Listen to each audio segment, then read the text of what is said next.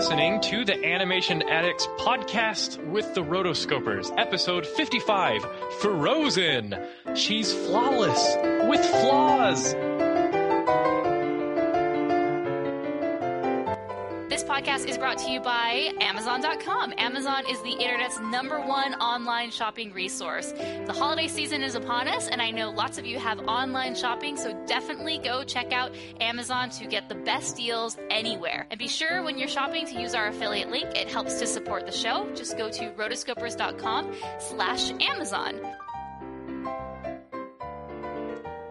You're listening to the Animation Addicts podcast with the Rotoscopers. Disney, DreamWorks, Pixar, Don Bluth, and everything in between. My name is Chelsea Robson. We also have Morgan Stradling and Mason Smith here. Say hi, y'all. Hi, y'all. Hi, y'all. That's a new one. Say hi, y'all. Say hi, y'all. Hi, y'all. Howdy, y'all. I have been in the South too long. I've started to pick up the word y'all. I don't know what to say. Well, it's just not done in Arizona. No, it is not. Done. And we are proud of that. It's just not proper. It's just not done.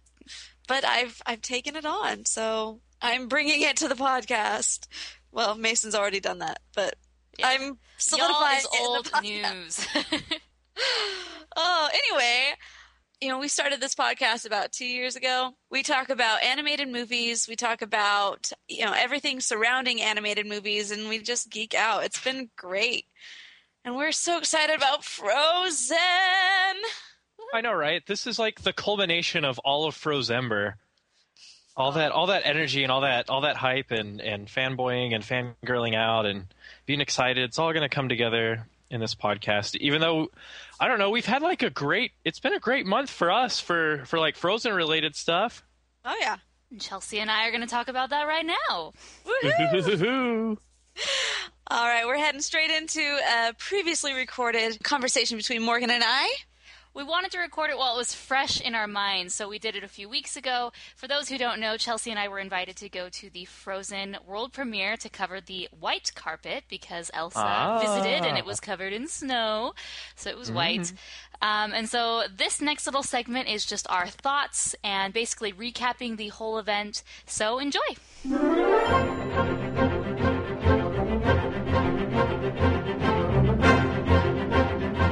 All right, everybody, so we are moving into our white carpet wrap-up. This is a little recap of the red carpet / white carpet event that Chelsea and I got to attend. We got to attend the world premiere of Frozen. Or at least we got to cover it. We didn't actually go in and see the movie and attend the after party, which was a misconception that a lot of people had. But we just got to cover the white carpet, and it was white because, Elsa visited Hollywood, and Hollywood was covered in snow. So the red carpet was not visible, it was white. I loved this opportunity. We had the opportunity to interview amazing people. Like, for example, Michael Giaimo, and he's the art director of Frozen. He stayed with us for 33 minutes. It was insane. Okay, so, one thing, like Chelsea said, I was incredibly grateful and honored to have this opportunity. I mean, Disney did not have to invite us. There were a lot of bigger and more well-known outlets that were covering the white carpet. And obviously, space is limited. They can't just invite everybody. The fact that Disney thought of us and invited us was very flattering, and I'm forever honored and will cherish this opportunity. So I can't give my thanks enough to the Walt Disney Company for making this happen for us, because as many of our listeners and readers know, Frozen was a big deal for us. Ever since we saw the concept art and heard a little bit about the story, we knew, we're all in. We have to be a part of this movie in some way. And our way of being a part of Frozen was covering Frozen, letting people know about it, especially during times when Disney itself was not even talking about the movie. We kind of took it upon ourselves to promote the heck out of this movie with Frozember and Frozen Friday and just any little news story that was available. We had it at rotoscopers.com. So it was really kind of a great culmination of this past year of us promoting Frozen to go to this white carpet event, to the world premiere, and to meet and speak with some of the people who were involved in the film. Morgan and I flew in day of, and for me that meant 7 hours on a plane or multiple planes. And the really cool part about this is this was actually the first time that Morgan and I had been able to see each other there since like 4 months since I moved away from Arizona. So that first was cool. Getting off the plane, I was like, Morgan! Chelsea! So we wanted to thank, the directors and the movie people for making that possible right there too, giving us a big enough excuse to head on over to each other. And then after that, we finally got down to Hollywood. This was actually Morgan's first time in Hollywood. So well, yes, I've been to Anaheim, I've been to LA, I've been to Orange County many, many, many times, but I just never felt the need to really do the touristy thing and see the Hollywood Walk of Fame. It never appealed to me, I guess, or I just never had the opportunity. So this was my first time. It was great. Yeah, and I got to play a little bit of a tour guide in that moment. Look, it's the Grauman's Chinese Theater. Oh, look, it's a star. Yay. But it really was really cool. And then we go to check in, and all of a sudden, like, you don't really see it. Like, you see it off to the side. There's the person who was checking us in. She had these two bags of like frozen, and it didn't really like hit me at that moment what it was. I just saw it there, and then all of a sudden she's like, oh, we're the rotoscopers, we're checking in, and I was like, oh, okay, these are for you guys. And we're like, what? They had given us these two big bags of frozen swag. It was fantastic. And it was from the Walt Disney Animation Studios. Like they'd all, I'm sure, sent in good thoughts and let us have that. So it was really cool. So we arrived around an hour early. So press check-in was at 4. We got in at 3. And so we were kind of, just kind of hanging around. I was taking pictures from across the street of the event. Obviously, the snow and the white carpet and kind of the backdrops were all set up and ready to go. But press wasn't allowed to check in until 4. So we kind of waited around, and then we got in the line about 15, 20 minutes early, and it was kind of down a little alley, and all the press people were there. They had their cameras and all this stuff, and people I had recognized from bigger outlets, a lot of people I didn't. Usually the way it made it seem is that they send the camera people and the crew to set up, and then the host of the show just sort of arrives a little bit after. They don't do all the grunt work. But we were there, and there was this girl, and she was immaculately dressed. She was very young. She was probably about 17. Yeah. And beautiful outfit, sparkly shoes, hair was perfect. And I'm looking at this girl, and I'm like, this girl is something. Because her makeup, like, you can tell when someone's had their makeup professionally done. It just looks... better. Better, exactly. Better. It looks more flawless. It's perfect. And I'm like, this girl could not have done this on her own. And so I heard her talking. She sort of had an accent. And then later, it turns out that she was with Disney Channel Australia. The girl's name was Naomi Sequeira, and I'm not even sure if I'm saying that the right way, but yeah, she was very cute and beautiful. I'll give you a link to her personal site and maybe other things that she's done. You can find that in the show notes. So yeah, but apparently she was a little Pop-Tart that they have down there who does their videos. So she, we got to see a lot of people. So we check in. Speaking of Pop-Tarts. This was all sponsored by Kellogg's, and so they were just passing out Pop-Tarts everywhere. We're like, sweet, I will take some of those. One other huge thank you. Like we were talking about, all of these people had these big old camera crews and all these different things going on, and like it's just, at first it was just going to be Morgan and myself and our little point and shoot camera, and it would have been really lame. But luckily I had a friend in LA, and you definitely need to check out his stuff. His name is Mark Alderson, and we're going to have his link and everything in the show notes. And he's really a super funny guy. He and I have done a few things together over the years since I've known him, but he was so nice and able to come out and be our director of photography. So it definitely made us seem a lot more legit than we felt. Yeah, it's true. Thank you, Mark. Because funny guy. Okay, so we got there and we started taking a few photos and shooting some videos for our YouTube videos, and we'll include the link to the White Carpet Premiere playlist that you can find on YouTube. So we did some fun things there as we were getting ready, and then we were off to the races. They started with very slowly. The interviews started happening at 5, from 5 to 6. People were walking the red carpet, or white carpet, excuse me. And what they had was a the main section, so we were behind sort of a little barricade, and that's where we were. And then on the white carpet, so we weren't actually standing on the white carpet, that's where the stars and people would walk through. And then there was a little blue velvet rope, and about 4 feet between that rope and then the posters that said Frozen and had the characters. And so that part is where the family members of the guests of the screening were to walk. I mean, they weren't being interviewed, they were just family. So they walked down there, and then the main stars walked on the main part of the carpet. Now, this little insider, which I'm sharing with you because I'm sure everyone's interested in this behind the scenes. That's why we're talking about it. So, you hear these red carpet events, and people don't just walk down the line and talk to each person in the press. They actually each person has a handler, and that handler knows which outlets that person needs to talk to. So let's say there's 40 outlets there. He knows that they are going to talk to these 5 or these 10. And that's exactly what happened to us. So Morgan and I, we weren't really paying attention as much as we should have. And all of a sudden we're just talking about, random things. And all of a sudden we get tapped on the back, and one of the helpers person, he taps on our back and he's like, "Would you like to talk to the art director of Frozen, Michael Giaimo?" And we're like, "Yes, please." And so, hi. It was really, I felt kind of off my guard, and so I was like stupidly happy to talk to him. Hello, everybody. No, it was awesome. But he was the nicest, most passionate, amazing guy, and he ended up talking to us for a really long time. Yeah, I kept expecting them after, because I know we've been talking to him for a while. I kept expecting them to say, "Okay, well, wrap it up," and that never happened. He just kept talking, and they kept letting him talk, and I was happy to have him talk and to share because he was very, very passionate about this project. He'd been at Disney for over 30 years, on and off, and he talked about his experiences of always he was the art director also of Pocahontas, and he talked about how he always wanted to be on something truly big and truly just epic in a way, the same way that Beauty and the Beast was, and The Little Mermaid. And throughout his career, he never had those big moments.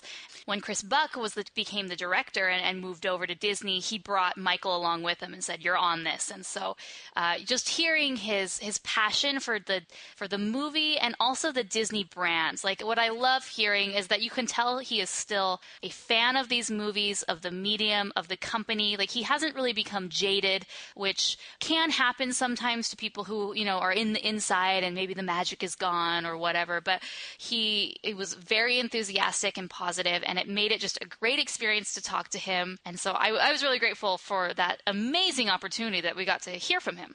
Yeah, really super nice guy. And just that was the thing that I took away from this, is just how passionate he was. And he went in and he talked about Elsa's dress and just how amazing, how much effort and how much detail went into that. And then the backgrounds that he was in charge of. One of the main reasons he loved this idea was he got to be able to go to Norway and work with the fjords. And these are just huge rock faces. And he decided that he would move it, and instead of having the castle up on top and looking down over the valley of people, he would have the valley of people up top and looking down on the castle, which is right on the lake. And he switched it all up, everything, and it was just really cool to hear. I mean, this was something that you would only really hear in such detail on a director's commentary. I just felt like we were just in the middle of a director's commentary as we were just listening to him talk about all these different things. And it's just so cool. Yeah, he was incredible. So we posted, since it was so long, we kind of broke the videos up into little segments. And so if you type his name, you can either type in Frozen Art Director or Michael Giaimo, and you can find his videos. We'll include the links to his different videos in the show notes, obviously. But we didn't put the whole thing. And so one thing that we're going to be doing with the audio, the whole complete audio of his interview, we are actually starting a brand new interview-only podcast. This will allow the Animation Addicts podcast to be just reviews of animated films. And then this podcast will be your place to go to listen to all the interviews. And so that will be decided in the next few weeks, and it will be posted before December 31st. So keep a lookout on rotoscopers.com for that. And we're going to be releasing about 3 to 5 interviews all at once. So you have kind of a little stockpile to get through at the very beginning, and his interviews is going to be one of those main featured interviews, and you can listen to it in its entirety, and it's going to be really, really fantastic. So I'm really excited for that full interview, and also for this new podcast to share with you guys, so you can always have something to listen to inspire you, to give you behind the scenes. It's going to be great. Yeah, 27 minutes with Michael Giaimo. That's pretty awesome.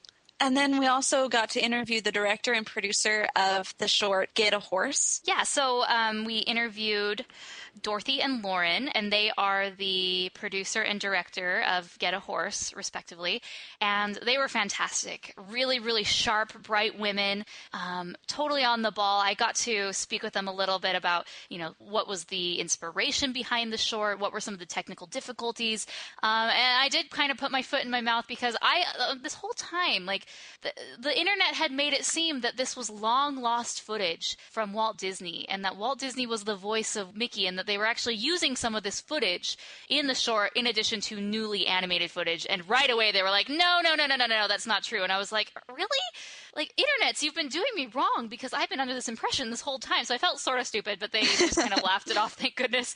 And we kept talking about it, and really, really incredible to talk to them about the short. And I love that short. One thing I say in the interview is, I'm not a proponent of 3D. I really don't think that 3D especially adds much to the films, but this short is one that you must see in 3D. It was made for 3D. Everything about it works perfectly because the 2D characters sort of morph into CGI characters, which then become 3D characters as they're popping out of the screen. So good. So see Frozen in 3D just so you can experience Get a Horse in 3D, because I saw that movie, that short, and I was like, that is literally the best use of 3D that I have ever seen for an animated film. It wasn't gimmicky, it wasn't, forced, it was perfect. And then we also got to interview one of the voice actors, which was the voice of young Anna. She was super cute. And then all of a sudden one of the staff comes over and he's like, you guys are still waiting for the filmmakers, right? And at this point we don't really know what the filmmakers quote unquote means. We're thinking and hoping it means directors, but you never what does that mean? Yeah, technically Michael was a filmmaker. So right, exactly. Aren't most of these people filmmakers? I don't know. But it turned out to be the directors, Jennifer Lee and Chris Buck, and the producer, Peter Del Vecchio. It was really exciting. They just come over so happy and just saying, hey, it's you guys. We're like, oh, it's you. They're we had all these questions. They're like, okay, we're going to ask them this and this and this. It'll be a great interview. We'll be able to interview them and get all of our questions answered because, we have been so immersed in this movie for so long that we still have all these questions that we wanted to ask, but in the moment, and they come up after us and they just start, on the contrary, interviewing us. What world am I in? No, I mean, they definitely were, and even Michael mentioned this. They were aware of the rotoscopers and of us and what we had done, and they, we had those goodie bags, those Frozen goodie bags, and so when they approached us, we handed them to them, and then they made it seem like they handed it to us, like they had walked around with this and gave us this gift, which they did. Just for convenience sake, we held on to them ahead of time, and so they handed us the goodie bag, and it had all this amazing Frozen swag and stuffed animals and T-shirts, and then we just got to chat with them, and it was one of the highlights. I love just getting to meet them, and it was funny because there were little lulls in between interviews. I was trying to keep up on the Instagram and posting pictures to the Twitter and the Instagram so people could kind of be in the moment and experience it. And those take kind of a while because you have to post a picture and then you have to type it, and it makes it seem like it's so hard, but it really is hard. It'll take a few minutes to post a picture to Instagram. And I was sitting there typing on my phone, and Chelsea's like, Morgan. And I'm like, what? I am doing something, excuse me. She's like, Morgan, look over there. Where's your phone? And she told me to put my phone away, so I stick it in my pocket in the middle of a message, and I look over and I see this beautiful woman. And she looks like she's in her mid-20s, and she has this really pretty lipstick and really pretty blonde curly hair. And in my mind, I didn't really make the connection about who this was. I was like, oh, I feel like I should know this person. She seems like an actress, or she kind of feels like a cool, hip blogger. I'm like, who is this person? And then they come up, and I'm like, oh my gosh, it's Jennifer Lee. Jennifer Lee was stunning in person. I'm not even kidding when I said I thought she was a 25-year-old hip actress. Beautiful beautiful, super kind, fun personality. But she really was jovial and bubbly and fun, and really, really exciting to talk with her. And of course, Chris. And that's one other thing. I feel that Chris sort of has fallen, he's playing second fiddle in this whole thing. Chris was the original director, and Jennifer Lee as the screenwriter came on. And I feel like he's kind of been pushed away as Jennifer has sort of made this prominence as the first female feature-length animated director for Disney. I don't feel he got as much attention as he deserves. And so I was really excited to talk to him. And of course, I let him know how much I love Surf's Up because I think it's a fantastic movie. And then Peter, he was awesome too. I mean, awesome, fantastic. Really nice. And of course, I mean, this is something that you realize as you go along, but you have to be very careful with what you put on the internet because you never know who's going to be watching these things. You just never know. And both our interview with Michael Guillermo and with the directors, they both mentioned the fact that I did the little Let It Go video, my very first one, and just how so just blown away they were that I did that. I was like, oh wow, this is a little too big for me. I don't know what I'm doing. But it was just really funny because, like I said, we have been really immersed in this for a really long time. And it was just so fun to get to meet them and just to, like Morgan was saying, just talk real with them.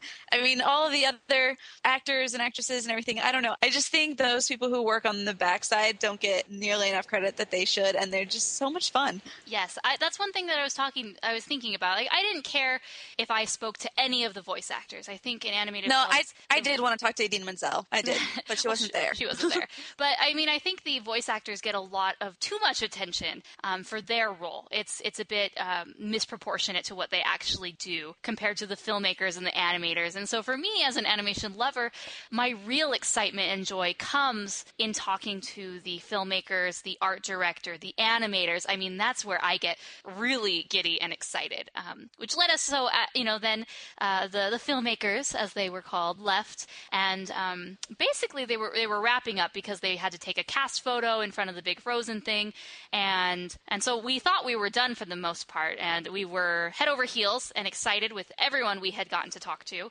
but then we found out there was one more. Yeah, so as we keep walking there, somebody came up, and one of the staff people there like, do you guys still want to talk to Kristen Bell? Because she didn't get to talk to everybody, so she's going to be coming back after the cast photo to talk to everybody who wants to. And we're like, yes, please. So we're just sitting there waiting, and that was really cool to talk to her. She was, and I don't want to say this out loud, but it's so what was in my head. I had never seen the sloth video up until 3 weeks ago. And it was so prevalent on my mind because Morgan's like, you have to watch this. This is hilarious. So I watched it, and I was just, it really is hilarious. And as I'm talking to Kristen Bell, I asked her, how was it when you got that phone call that you were going to be the next princess? And she's like, oh, I think I cried. Yeah, I can probably say I cried. And in my head, I'm thinking, like you did with the sloth? I'm like, filter. Good thing, because I'm sure since that video has come out, it's nonstop sloth questions, which she's probably gets irritated about now. So good job. But in that video, she talks about how her emotional range, I mean, if she's on the low end of the range, she's crying, and if she's on the high end of the range, she's crying, and the space in between is very small. So everything is emotional to her.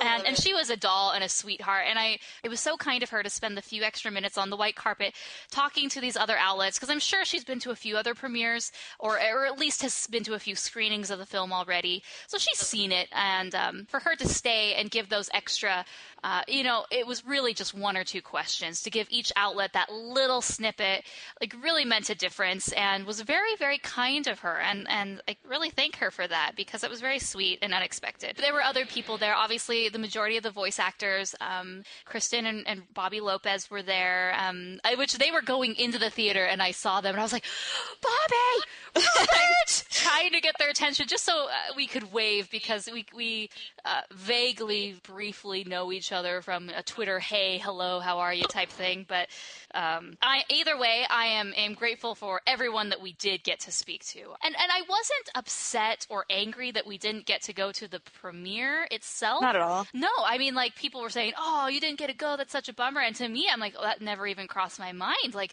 I was honored just to be a guest to cover the white carpet. I mean, that's all that went on in my mind, and I wasn't expecting anything more. Still today, I don't think about that. I'm not upset.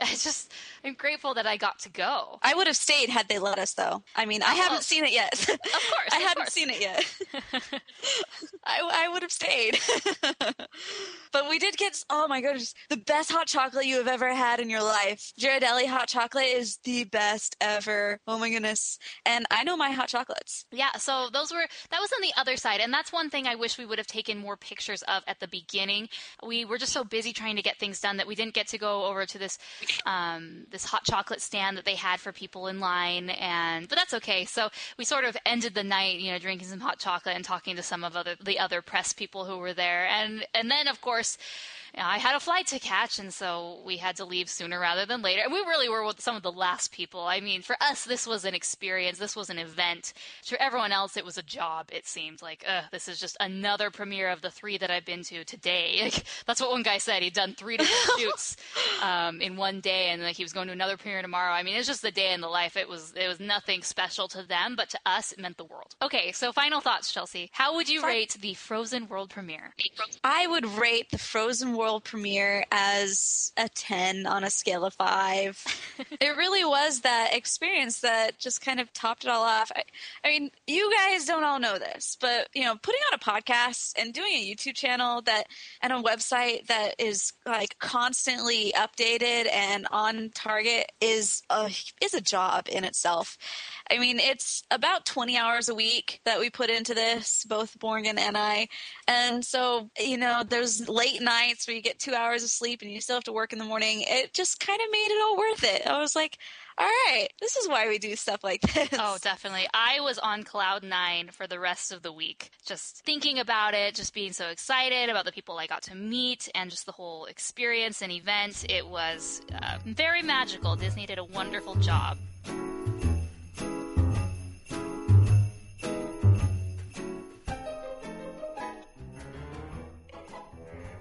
So I just want to interrupt the show really quick to let you guys know that this episode is sponsored by Audible.com. Audible is the internet's leading provider of audiobooks with over 150,000 downloadable titles. That's crazy. They have 150,000 audiobooks that you can listen to. So you'll be like Belle with an iPod, basically. You'll never run out of stuff to listen to with Audible. One book that I would highly recommend is Hans Christian Andersen's The Snow Queen. This is the book from which Frozen was adapted, and the original source material is very lovely. It's a charming story, and it's also completely different from what we end up seeing on screen. So whether it's one of your favorites or you've never heard of it or read it and you want to read it for the first time, definitely check it out. Go to rotoscopers.com/audible and you'll be able to get that book completely free. It'll be yours to keep forever, and you can listen to it over and over and over again.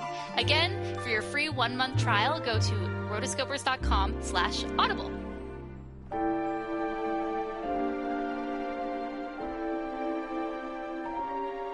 Okay, so for our main discussion, we are talking about Walt Disney Animation Studios' 53rd animated feature film, Frozen. How professional can I sound? Really professional, apparently. Thank you. We're getting really good at this. And that was in one take. I know, guys. This is good. I'm big time. Yeah, we are. You sound like you should be like on a white carpet somewhere. I'm Been there, done that. I know. of a white. All right, let's start out this conversation. Basically, just let's talk about the opening scene. Okay. Well, we should do. Can we talk what are about we doing? previews? My theater experience was great this time because I remember with Monsters University, we went during a matinee and there was like a ton of kids there. I had a great time. When I was walking out, there was like a 3-year-old girl singing "Let It Go." Nice. Obviously had heard it on the Disney Channel or on the Rotoscopers podcast. Rotoscopers. YouTube channel, of course. My first impressions, I really liked Frozen. Good. I loved it. I thought it was really good. and I thought it was great. Okay. I liked how it was a musical. It was almost like Disney's kind of like really shooting for a Broadway adaptation of this because there's so many songs in the film. I counted I think it's like 6 or 7 or 8. Mm-hmm. Not to mention the deluxe soundtrack that's been released. So yeah, I thought the songs were really fun, and that was one thing I noticed, that they were like all over the place and that they really drove the action and the story and stuff. So that was kind of one of the big things that I noticed. So for me, like we have been talking about Frozen for months and months and months. Even before Disney was talking about Frozen, we were talking about Frozen. And then as the weeks came closer and closer and the days turned into hours, I'm like, oh no, what if we've hyped this up too much and it's not that good? So I was really nervous, but it completely lived up to the hype. I thought the movie was fantastic. Like Mason said, I loved that it was very operatic. Like, I felt certain parts were like Les Mis, where it was like singing, talking, when you should have, talking was totally appropriate, but we turned it into singing, and it was awesome. I really, really like that. There are some things that maybe I wasn't as big of a fan of. Not that I wasn't a fan, I wasn't a fan, let's be honest.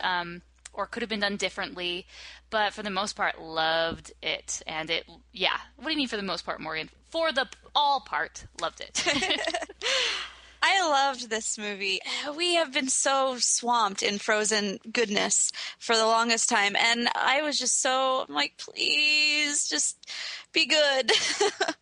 And as I walk in, I just decided I would let all of it go. And we can't say that phrase without. I know, you can't ever again. And I just like, all right, let's just enjoy it for the moment. And I walked in, and it was just, I was captivated the entire time. Just captivated in every moment. Yeah, there was some real movie magic. As far as the hype and stuff, I tried to keep myself aloof from it mostly just because I hate being like overly informed about a film before I go see it. Mm-hmm. And so I was grateful for that. And so I kind of saw it kind of blind. I was keeping up with Frozember and stuff. I just, I didn't want to lose sleep waiting for it because I didn't want to get, too overly excited, Yeah. So I just wanted with kind of, neutral expectations. I sat down. I didn't want it to end. I thought it was great. Good. Okay, so let's start from the very beginning. A very good place to start. A very good place to start. Can you say Little Mermaid? You know how they start with the ship people? Oh, in Little Mermaid, and then they start with the below. ice-breaking people. Yeah. So fathoms below. I liked it. And we get to meet little Kristoff and little Sven. Oh, adorable. That was cute! So the opening song is called Frozen Heart. And how'd you like the song? The introduction of a major theme. And characters. Yeah. That's what they do best. I thought it was cool, but mostly to me it was just screaming fathoms below from Little Mermaid. And that's not bad, I guess a theme that I saw throughout most of the films that is very ambitious, and they really scored with their ambition, and this was one of their things, kind of a callback to The Little Mermaid, which is, arguably one of the all-time favorite Disney films. So I thought it was cool. The songwriters were Robert Lopez and Kristen Anderson Lopez, and they're hugely known for musicals. I mean, you have some of the biggest musicals on Broadway in the past 10 years have been from them. Specifically Robert Lopez with Avenue Q and Book of Mormon musical. But they also did songs in Winnie the Pooh and a few other, even did a Simpsons song in there too. And the Finding Nemo musical that plays at Walt Disney World. Exactly. There's a great blue world. I can't remember if it's big or blue. I don't know. I've never been to Walt Disney World, so lucky you. I forgot. So anyway, they came in, and it was their job to start the movie and start it all off like a musical, and that's what they did. So everything in it, from the fact that they're bringing up key phrases, key plot points, but just in a different way, it's all straight out of How to Write a Musical 101. Yeah, definitely. I feel this song was one of the least memorable of all the songs on the soundtrack. I have the soundtrack, and there are songs that I frequently go back to and listen, and this one I haven't listened to too many times, but it really did a good job of presenting the plot, giving us a few major characters' themes, and then moving forward to princesses. Do you want to build a snowman? Oh my gosh, I love that song. Oh man, you got. Speaking of gonna songs, beat you to it. speaking of songs that I listen to over and over and over again, I think that song is absolutely adorable. When we were going to the Frozen white carpet, that song was in my head all day long. I'm flying on a plane singing, do you want to build a snowman? I'm like, God, it's a great song, but I'm like, why am I singing this song? It's a sad one, but it's so good. Yeah, it's a good way of, I like the song, and then I like the snow motifs in the art decoration. I think we posted some concept art on the Facebook page, and it made it into the final film, like all the snowflake motifs and stuff. Oh, speaking of songs, did y'all like that kind of like, I don't know how the tune goes, but that like vocal kind of chanting-ish at the beginning of the film? Yes, I love right, that. Right when the film starts, everyone was silent in the theater when it came on. It was just this like perfect like choral chanting stuff. I thought it was a little out of place because you don't see it anywhere else hear it anywhere else in the film until the end, but it was a good way of getting everyone in the audience to shut up, really. All the kids stopped chattering. Yeah, everybody was just like, when's the movie going to start? And then they all stopped talking when this came on. Yeah. So I thought it was cool. Very magical. No, I love that song. That actually is called the... I don't even know how to say it. I think it's Welly. Oh, okay, wait. Welly. Obviously. We'll say Welly. Not English. It's not. But yeah, so that sort of had these Scandinavian and Norway-inspired themes, and that's what I really liked, is that we were visiting a new culture that we hadn't really seen before, and then we got this theme in the score by Christoph Beck, and it was just right from the very beginning. It set the tone, and then kind of what disappointed me is that, like Mason said, we don't hear it again. We go straight into a very classical score, which doesn't have these, I would say tribal in a way, or very... cultural undertones. It's very like old world. Yeah, and those were gone. And I felt that was a really big missed opportunity, because I think if he could have interwoven that theme from the area, it would have made the score that much more unique. Because listening to the score, I've listened through the whole thing numerous times, and most of the songs are pretty unmemorable just because they're just pretty standard classical, Disney musical fare.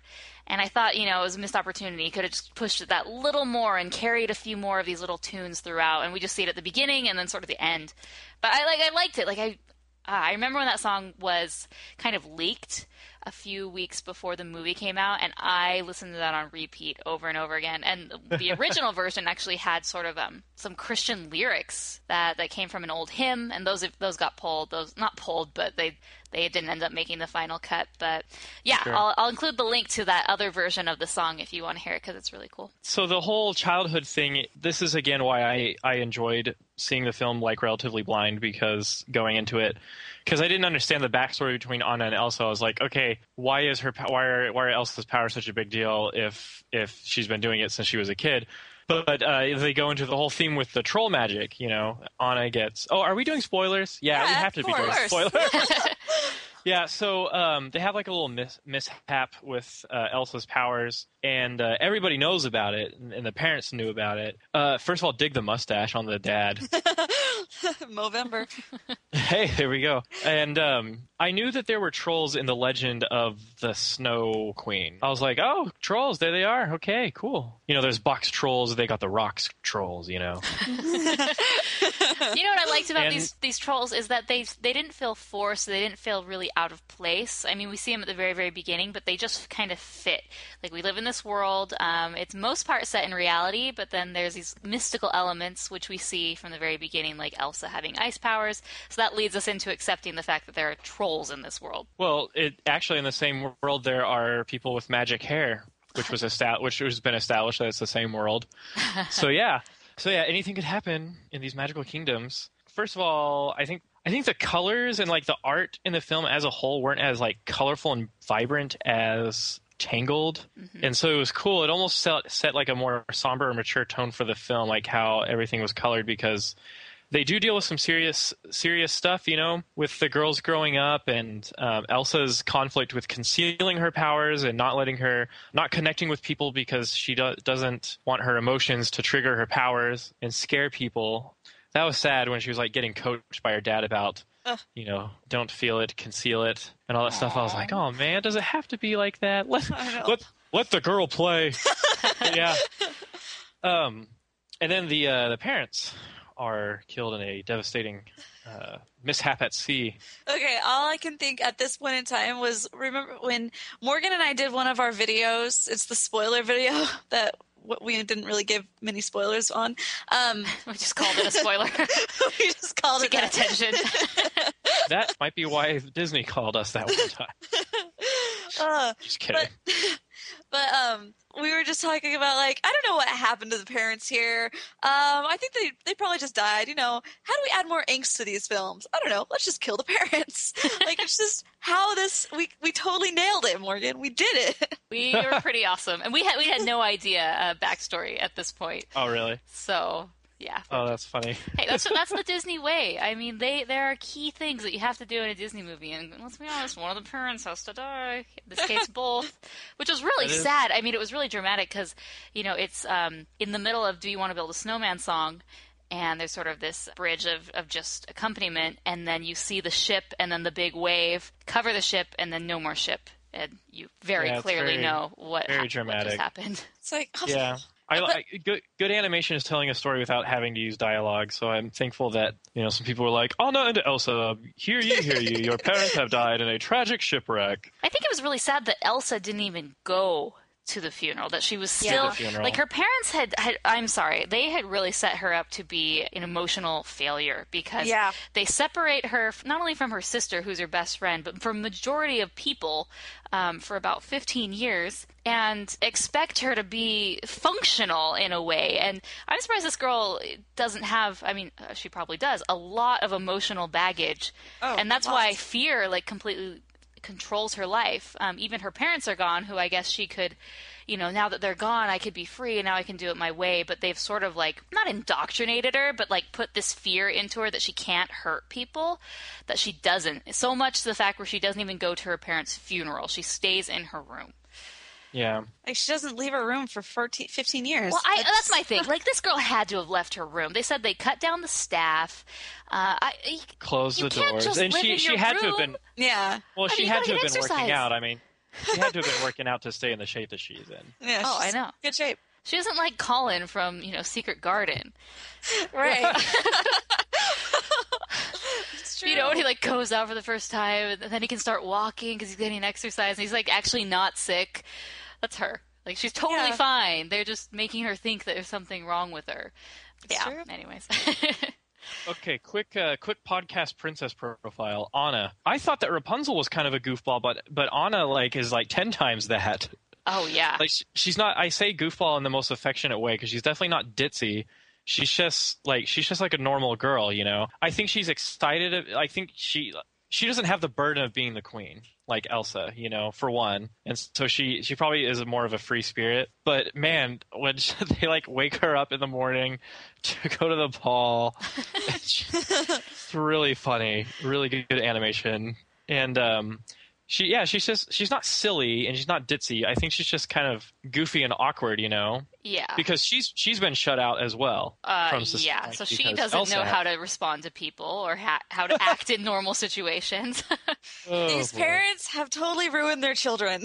I know. I blame the parents, and I know you shouldn't blame people for your problems, but I gotta blame the parents. Because, here's the thing. Going back to the very end, they said this accident happens, they take her to the trolls and they say, oh, well, good thing you didn't hit her heart because, she would have died, but good thing you hit her head, so let's fix her. And then they we find out later they know what to do, how to control these powers. They just don't tell her. Wait, or do they not tell her? They don't know. Elsa sort of discovers it on her own. I don't know. I feel like there could have been more of a consulting relationship here, where the trolls came into the palace and sort of, taught Elsa the ways. Yeah, like a weekly thing, like piano lessons. After the piano teacher leaves, and the troll comes in, and he's like, "Okay, how you doing on controlling your emotions?" Yeah, exactly. I felt like they just used the trolls. They said, help us, help us, help us, Yeah, it's like they have faith in these mystical, otherworldly powers when they need them, and then they kind of forget it. That is actually, that's a common narrative theme, Yeah. So I would have liked to... fables and stories and stuff, they always kind of forget the magic that made it happen in the first place. Mm-hmm. So I thought Anna's character design was really good. You know, as always, she's one of those flawless Disney princesses. And then With flaws. with flaws. How do they do that? I mean, she's got great freckles. I love it. Yeah, she's cute as a button. Now Elsa is actually my favorite of the two in this film. Mason is Team Elsa. I am Team Elsa. You know why I like her is because they didn't write her character as super one-sided. Yeah. Because on the outside, yes, she is very stoic. She's very cold. Cold, frozen, get it? And, you know, she's very standoffish. But when she's finally on her own and she lets it go, she's more of a free spirit and she enjoys herself. You know, she lets her hair out and she has a free personality, you know. I think she has a sense of duty as having been stifled all those years. Yeah, I mean, it makes sense because you see her talking to her dad, and as he's like telling her, she's kind of like, okay, I can do it. You know, she believes in herself in that sense of like, okay, I'm remembering this. This is how I'm going to, you know, kind of overcome this curse that I have, you know, inside of me. But then, yeah, later on, you're able to see that side of her when she's just kind of like, okay, I'm good now. But really, she's not.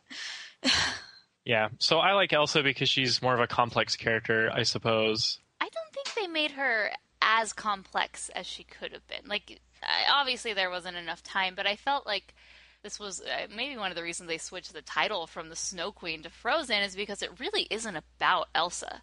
Yeah. It's about rescuing her, but the majority of the scenes aren't her. And I just felt that we just needed a little more of her, like just a scene. Well, we did get a scene of her by herself, you know, when she was making her palace, which we'll talk about a little later, but maybe even a scene after that, like as she's talking through things by herself, you know, like what are her next steps, you know, what is her plan? Is she just going to live here with no food, you know, and live in her palace, or, you know, what's going to happen here? But you know, how does she feel about abandoning her sister? I mean, we didn't really get that from her. It's true. I forgot about the food. These little things that you don't remember. I mean, and where she use the restroom, you know? I always wonder about that in these movies. Yellow and snow. And they conveniently leave it out because they don't. You know. Okay, going back to the song For the First Time in Forever. I love that song a lot because it's Anna. She's expressing her feelings. She's really excited that finally, for the first time in forever, she gets to meet people and the castle doors are open. She runs into Rapunzel and Flynn Rider. Yes, and the lyrics they're fantastic. They're modern enough, but there was one particular lyric that I did not like, which was the one that's, I don't know if I'm elated or gassy. Yeah. I just, oh my gosh, But I'm somewhere in that zone. I just didn't like it. I'm like, Disney for the most part is very classy. I mean, I know Timon was the first, not Timon, but Pumbaa was the first Disney character to talk about flatulence, but I just, he was a different story. I don't feel that Disney needs to, like, go down to that level. So I know they were trying to, like, modernize the lyrics and make it fun, but, like, I literally, like, squirm when I hear that lyric, that line. I'm just like, I love this whole song except for that one part because it's weird, but I like that song. And I also like that song because it transitions from Anna and her point of view to Elsa, and then there's this, like, very Broadway moment where she's like, open the gates! Yeah. So. I like it. I thought that For the First Time in Forever and Let It Go were my two favorite songs in the film. Like Morgan said, there are a lot of songs that I easily forgot. But yeah. So when Anna, they're opening the doors and Anna gets to go to her first ball, and the whole kingdom is arriving, you know. I joked about, it might have sounded like a joke about the whole Rapunzel and Flynn Rider thing. Oh, sorry, Eugene. No, but yeah, it's not a joke. Did you see it? The first time through? Yeah. I didn't see it. Did you notice it the first time through? I didn't notice it, but I heard where he was. I wasn't even looking for it. I was so fixated on her that I wasn't. I thought, I was like, she looks like, her hair looks way too out of place. And that's all I thought, honestly. I didn't really catch it until at church on Sunday, some of the people were talking about how they saw Rapunzel. I was like, what? I don't know about that. And then lo and behold, there they were. I don't even think the art director for Frozen or for Tangled didn't even know. He had to ask, had to confirm it with the art department. That's hilarious. So that's cool. I wonder if they'll ever, when they chug out enough of these, CG princess films for Disney, if they'll do like a crossover film, like an Avengers, a Princess Avengers. I would For so sign Disney. up for that one. Yeah, it makes you wonder if Flynn Rider and Rapunzel could have helped with the situation, but then again, Rapunzel doesn't have any more magical powers, No. No, bummer. so she can't heal any. She No, can't she- heal no, she any can. part. She just has to cry it out. Oh, that's right, her tears. Turn back the hands of winter. Just start plucking nose hairs and then get it going right there. That really. Nice. Um. On to Hans. So yeah, on to Hans. Yeah. So. How awesome would that if that were his accent? Hello. My name is Hans, True Love's Kiss. I love saying crazy things, yeah. Oh man. I'm not a pervert. But instead we had Santino Fontana as the voice. Oh my goodness. Every time he speaks, it's just like I melt. On my honor. He just has the smoothest voice I think I've ever heard. And especially when the song starts of, she's like, can I just say something crazy? And he's like, I love crazy. And I was just like, oh my gosh. Just keep talking. Let me show you how crazy I can be. But isn't Hans just a great guy? Like, he has no flaws, you know? He's so great. Oh, we Hans, should have he's seen great. it. Now, I didn't see the film, but everything that I've seen about Frozen is that Hans is just like this perfect guy and stuff. He's so great. I'm glad they finally do that in a Disney film.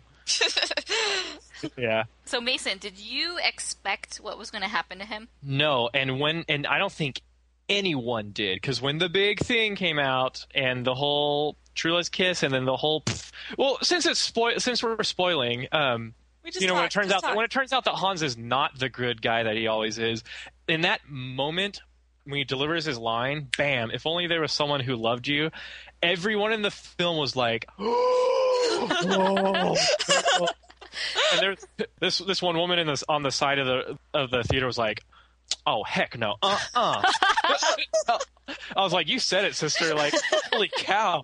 This is the biggest shocker of them all. Like Flynn Rider cutting Rapunzel's hair. It's like all the big Disney like shocker moments. This I think was the biggest. Oh. I knew that they were gonna switch the love interest to Kristoff. Mm-hmm. I knew they were gonna do that. But I did not expect Hans to, because this whole time, like all the research we've done for Frozen, all the stuff, I kept myself unspoiled. But the huge mystery was that I didn't know who the villain would be. I would be like, well, does Elsa just turn really nasty and she's the villain for a while? Or what about the Duke of Wesselton, and his horrible dance moves? Because they play it up that Wesselton guy and his like mutton chop minions were going to be the main antagonists of this film. Hans came out of nowhere for me, and I'm so glad I was super naive when I went and saw Frozen. Otherwise, it wouldn't have been this like, dun dun dun. Yeah, I think the audible gasp in the theater is not an uncommon thing. It happened in mine. I've heard it happened in everyone's, basically, and that's good storytelling. That is awesome. It was tangible, like everyone's surprise. Super powerful moment in the film. The only thing I didn't like about Hans' character is that there's no like sword fight between him and Kristoff. I was kind of waiting for that. That'd be cool. Well, he would be impaled within a few seconds. It doesn't seem like Kristoff's very good. I mean, he's good with an ice pick. It was like the cast iron pans. Probably what Rapunzel and Eugene were doing there. They're probably like, hey, you need to ditch these swords and halberds. We figured out a great wartime technology. They were actually going to the ball to start negotiations for frying pan trade between the two. We have this great thing. It's protected our whole country. It's completely revolutionized everything. You gotta have it. They're like, I don't know about this because this is coming from the people whose high army commander is a horse and not a person. So Hans, he's really cool, and of course he steals her heart, and then it goes into the song "Love Is an Open Door." Yes, which I like that song too. I like the song. Sneaking around the castle. Mm-hmm. It was cute. It almost got scandalous. Like, Almost. there was one part where they went behind a door, and I'm like, oh my. Oh, okay, it's not a real door. They're just playing a joke. Okay. Yeah, rated G. Rated G. What was Frozen rated? Was it PG or PG. P or G? PG. Intimidating ice monsters. I didn't think there was anything suspicious. They do not hint at Hans's nastiness. Like, when he's left in charge of the kingdom, he gets the blankets out, he hands them to all the soldiers. They go out to Elsa's palace, he's like, no one is to harm Elsa, Yeah. all that stuff, and she's like, Hans, you will take care of the kingdom on my honor. I will do my best to do my duty. Anyway, he's such a Boy Scout. So during this montage, I wasn't like, oh, he's a snake. He is a bad man. I wasn't like that. I was just like, oh, brother, how many times is Disney going to do these 5-minute romances? And then it turns out the whole point of the movie was to kind of spit. They turned it on his head. And so they did the whole Kristoff thing, which was like a romance that happened in the course of a day.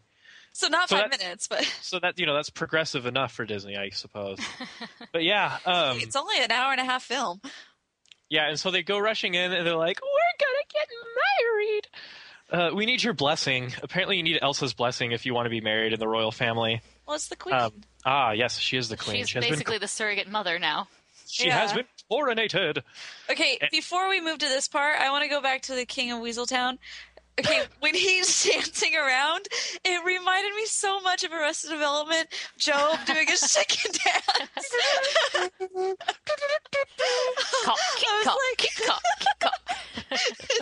you ever seen a chicken? I just had to throw that in there. Good times. Dude, Will Arnett is in so many animated films. He is. It's going to be great. Ooh, no, that's what I saw. I saw an extended trailer for the Lego movie, but that's for another time. But yeah, this opens up another thing. Humor that could keep the kids laughing. Of course, Olaf got the most laughs out of the kiddies. But I think in the beginning of the film, it had more of a somber, kind of heavy tone, at least for Elsa. So they had to throw in some stuff to make the kids laugh and to keep them occupied, or whatever, to keep their attention. So, of course, the Duke of Weselton is this, horrible dancer, And then I guess, Anna's goofiness was kind of thrown in there to make people laugh and stuff. But there wasn't a lot of Olaf-type humor. And, when he does show up, I actually kind of started appreciating him for what he was. You appreciated Olaf? What? I learned to appreciate Olaf eventually. Okay, good. We will talk about Olaf a little later. Yeah, we will. Yeah. We will. So let's talk about the coronation. Was there a choir at the coronation? There was a choir. And it was very, it was in a really small room. Mm-hmm. And I'm like, a teeny church. Maybe that's how, maybe it was one of those, I don't know. Don't they have, really small chapels over there? Because of the warmth and because they're all old school, Okay. That's how big most of them are. Maybe that was the VIP coronation. For example, in the movie Sound of Music, where she's, going up into the chapel and, she's getting married, Mm-hmm. I went into that one when I was on the Sound of Music tour in Austria, which is something you have to do. You have to do it at least once in your life. Okay. But those chapels and everything there are just really small. So there. Why did she have to take the gloves on to touch the holy hand grenade and the holy crown thing? Oh my gosh. That's what it's called. It's called the Globus Cruciger. Thank you. That is Latin for holy hand grenade. Why does she have to take her gloves off to hold the relics? Is that a protocol? Yeah, I would say so. I would have been like, I'm the queen. I'm not going to take my gloves off. It's Those things might be dirty. Well, it's like when you go into a church, you take your hat off. That's true. Unless you're a woman. Point. Yeah. Good point. For Elsa, she can't even get a break because the ice powers are coming out with the whole coronation thing. You think after 15 years she would learn, she would be put in situations where she'd be able to control it. But I guess they didn't even give her chances to play around and experiment with it, so she wasn't able to figure out that love was the answer instead of it was just they were impounding fear into her. Okay. And then there's a whole fiasco with the ball, Well, I don't know why They tricked us in the trailers. In the trailers, they made it seem like when she was holding that and it got frosty, it was when she was actually being coronated. But it's actually when she's practicing right before getting ready for the ceremony. Oh, that's true. Well, it was getting a little icy, and then they were like, "Hail the queen!" She's like, "Okay, I'm done." Yeah. Elsa's very poised. Sad. But yeah, and then she drags Hans in. She's like, "We want to get married. We met at the hayride last week." And then And then, didn't I see you at the hayride last week? But anyway, it's kind of funny because Anna is kind of the cause because she brought in Hans and that upset Elsa for some reason. If I was Elsa, I would have been like, yeah, sure, get out of here. One less person. Well, no, because it's. But then Hans was like, I'll invite all my brothers and it'll be great, you know. And Elsa's like, we don't have enough of a cleaning staff for 12 men. They need to bring in Snow White from the other kingdom. There you go. With a smile and a song. I don't know. What is it? What's the song? I don't know. Yeah. Whistle while you work. Yeah, hey, that's pretty good. It makes me think of The Hobbit where Bilbo's complaining about the dwarves being at his house. He's like, I won't even tell you what they've done to the plumbing. You know? The dwarfs. But anyway, maybe Hans's brothers are all dwarves. So yeah, and that causes the whole thing. I thought, you know, with the whole like sorcery, you know, I thought that Weaseltown guy was going to be the main antagonist of the film, you know, because he goes on this like witch hunt. But it's kind of just like, I don't know, he's kind of there to like drive the general mistrust because the trolls prophesied of this, you know. Mm-hmm. They were like, your powers are, yes, they're magical and they can be beautiful, but they can also be dangerous depending on, you know, if you don't control your emotions. And then it shows like a kind of a stylistic crowd, you know, kind of turning on Elsa. So that was cool. They kind of tie that in there. Weaseltown's just kind of a pathetic little man. Did you guys notice? He's like cowering behind the mutton chops, you know? Yeah, it's true. Okay, so in this ballroom scene right before Elsa flees, did you feel that... I felt like the animation was slightly off. Like, I felt like the background and its characters were, like, really disconnected from... like the main stars like Elsa, Anna, Hans. Did anyone else notice that? Because yeah, the lack of energy coming from the background characters was almost distracting from the scene. Like, It just didn't seem natural. It seemed like some, like, I know that Disney puts a lot of work into these, and I know that, but it just seemed like they just seemed kind of like placeholders. Like, okay, these are people, they're standing in the background and they're at a party, you know. Mm-hmm. Maybe I don't know about Scandinavian, you know, customs when you're at a ball. Protocol. I think that protocol, but I think they wouldn't be as uptight, you know. It just seemed like that, and frankly, it was a little distracting how kind of static those character models were. My only complaint about the scene. I didn't really notice any of that. I guess I was just so enthralled by the main characters, I just didn't pay any attention. Mm-hmm. And I don't think I would have noticed on a first viewing either, but because it was so stark, I started paying attention. And for the most part, there aren't that many like main characters or even background characters in this film, so that's good because they have enough to work with snow and all this other stuff.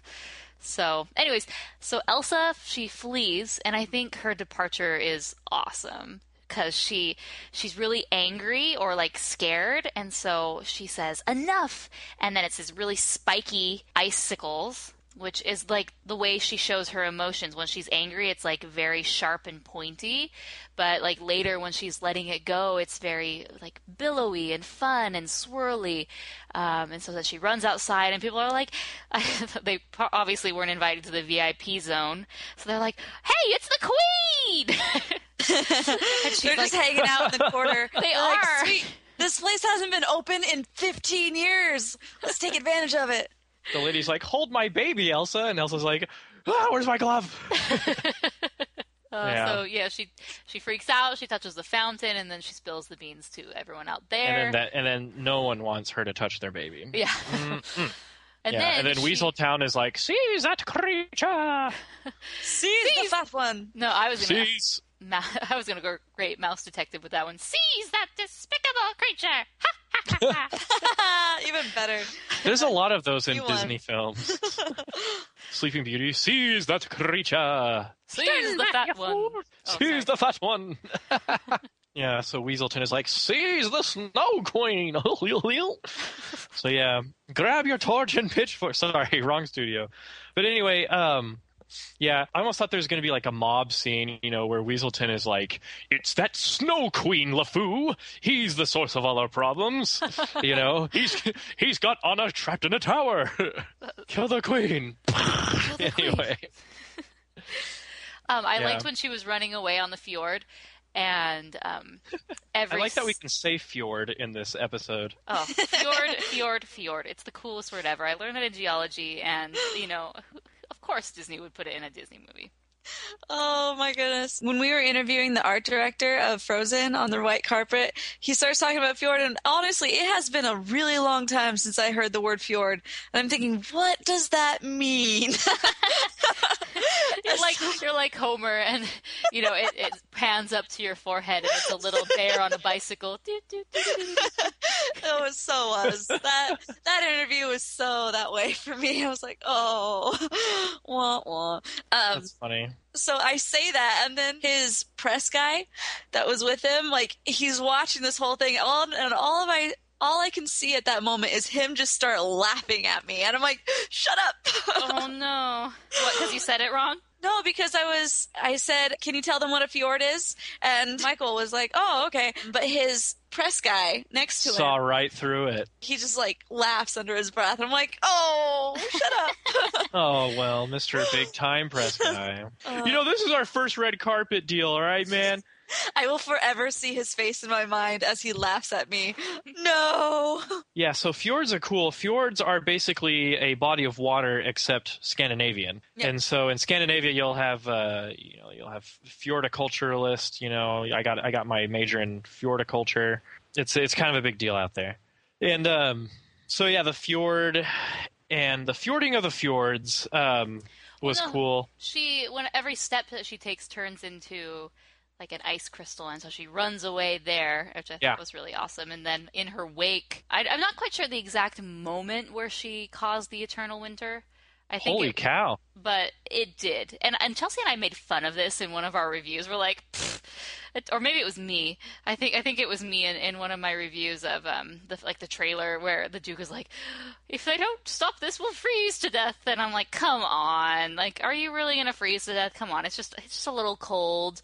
But really, it's because everybody was trapped, and the only way out of this land was through water, and so there wasn't any way to get supplies, so yeah, they would have died basically, and. Yeah. And so Arendelle is thrust into an eternal winter, and I like how Anna just like sets off automatically to bring back Aslan. I mean Elsa to stop the winter. She's like, bring me my horse, and then she leaves Hans in charge. Mm-hmm. First off, Anna, the fact she has not really talked to her sister in at least 3 years. Or maybe 15. Like, well, we talked to her today. Like, that was the one time in 15 about years chocolate. Right. But at the same time, she still is so secure in the fact that my sister would never hurt me. And I'm thinking, how do you know this? Like, you haven't talked to her for a really long time. Because they erased any memory she had of the sister actually hurting her. Oh, okay. It's like when a character is walking into a scary-looking house, he's like, oh, I hope a ghost doesn't get me. I don't believe in ghosts, but I hope one doesn't get me. You know exactly what's going to happen in the film.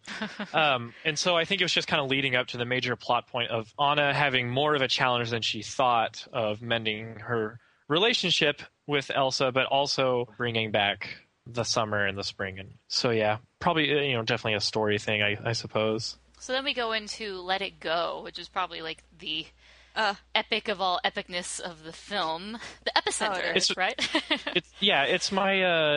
It's my favorite song in the film, definitely. Elsa's singing voice isn't that bad.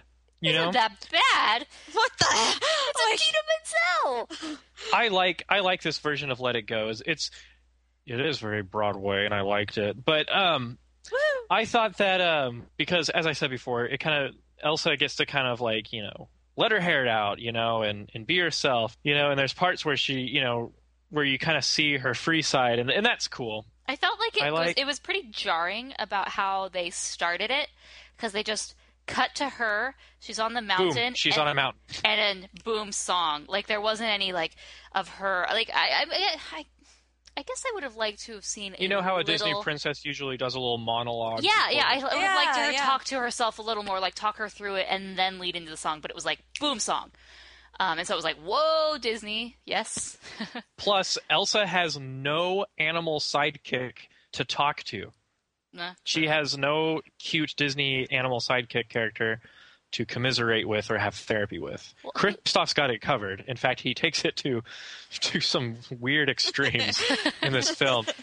But yeah, Let It Go was really cool. Building the ice castle was very it was very Dr. Manhattan in The Watchmen, for any of our listeners who've seen that. That's what it reminded me of. I couldn't get enough of that song. I thought it was really cool. I was stunned at the end of it. I sat there for about a 2-second gap. I just couldn't do anything. And then all I could say was, that was cool. Very deep. Now, I understand how Elsa is probably immune to frostbite. She's an ice type, let's just say that. And Dugong, go! And she's very Lorelei of the Elite Four. Totally. Minus the ghosts. How does Anna not freeze to death?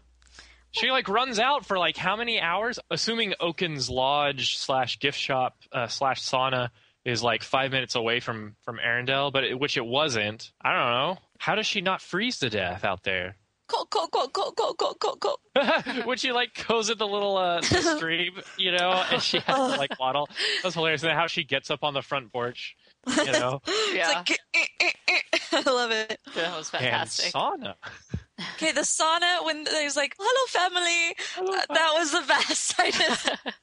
You just see this family. Hi guys. I couldn't get enough of Oaken. I wanted to see them tie up his character at the end. You know how Flynn Rider was and this guy, at the end.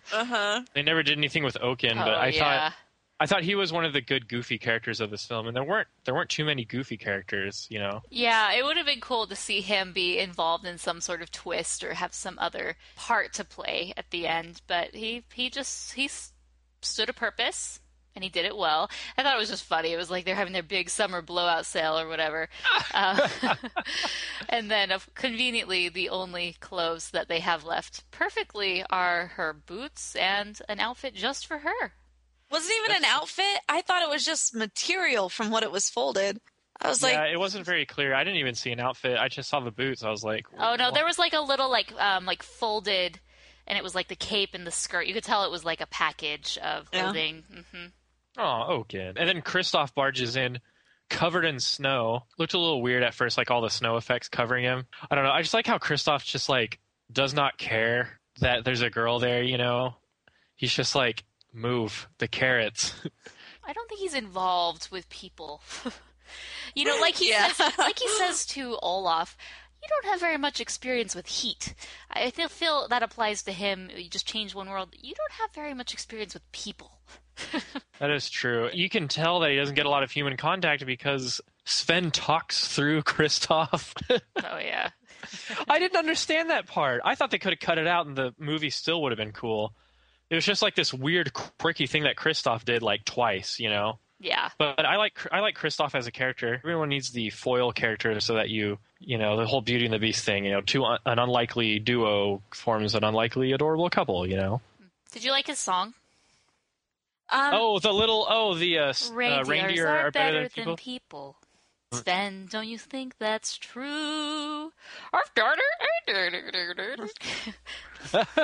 don't know Sven's part, but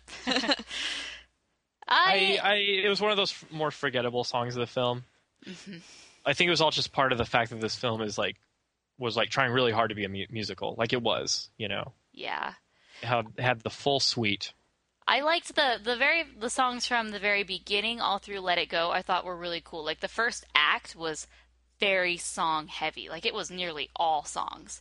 And I loved all of them. But then all the songs basically from here on out, except for the reprise, I just felt that this one, they just gave him a song to give him a song. Did you get the deluxe edition of the soundtrack, or are you just doing the one? Okay, did you listen to the second disc? Yes. Well, it goes in and they talk about that specific song, saying they got to the end of writing all the songs and they're like, oh, we don't have anything for Jonathan Groff.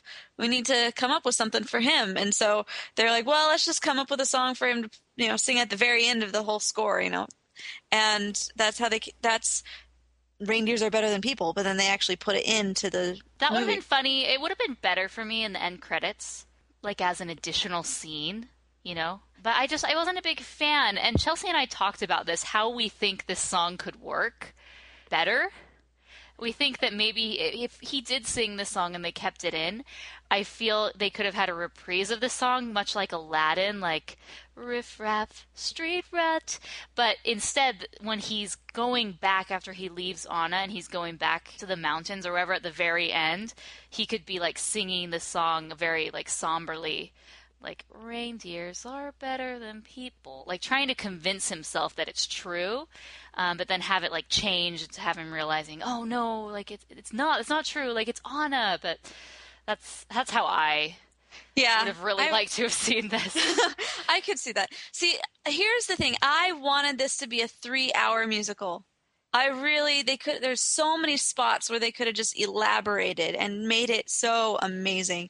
Like adding little songs like that, little reprises like that just kind of fill in those gaps. I mean, because they had to push through this so quickly. And that was the thing. After the first half, I felt like everything was just like boom, boom, boom, boom, boom, boom, boom, boom, boom, boom. You know, all of these plot points. And I can't wait for the multi-million-dollar full-length musical. And it's gonna happen. Yeah, totally. Frozen on ice is the only logical explanation. Oh my gosh. Oh no. Coming to you next winter. Olaf on ice. Well, so then we meet Olaf pretty soon after, right? Yeah, because she's like, right now, we are leaving. Right now. Well, he just pops out of nowhere. Yeah, doesn't he just show up? Literally just wandered in. Hello. Like, did we even get to see his creation? Yes. Okay, you so did because they made Olaf in Let It Go. Beginning. Well, yeah, they made it in the beginning, and then she kind of randomly decides to make a snowman. But, like, I think we're overlooking a big part of Elsa's powers. The fact that she can create sustainable life. Automated snow monstrosities. That are thinking, breathing creatures. I mean, technically she's a mom now. She has 2 kids. Yeah. Marshmallow and Olaf. That's true. Because we care that they die. I thought they were going to go deeper into the whole Olaf thing with him being a construct of Elsa. Where it's like, oh no, he's melting, and then it's like, oh, it's funny because he's like joking about melting, and then at the end he melts, but then 3 seconds later Elsa's like, oh, come back, Olaf. Mm-hmm. You know, he's like, oh, my own snow flurry. Professor Frink. For any one of our listeners who have ever played Final Fantasy IX, one of the biggest story arcs in that game is a black mage who was created kind of Frankenstein monster style by this queen, evil queen, and he realizes that his big part of the story is realizing that he is not a real person, that he was created for destruction. And him like coming to conflict with the fact that he's not real life, but he's existing, but at the same time he wants to do good and not evil.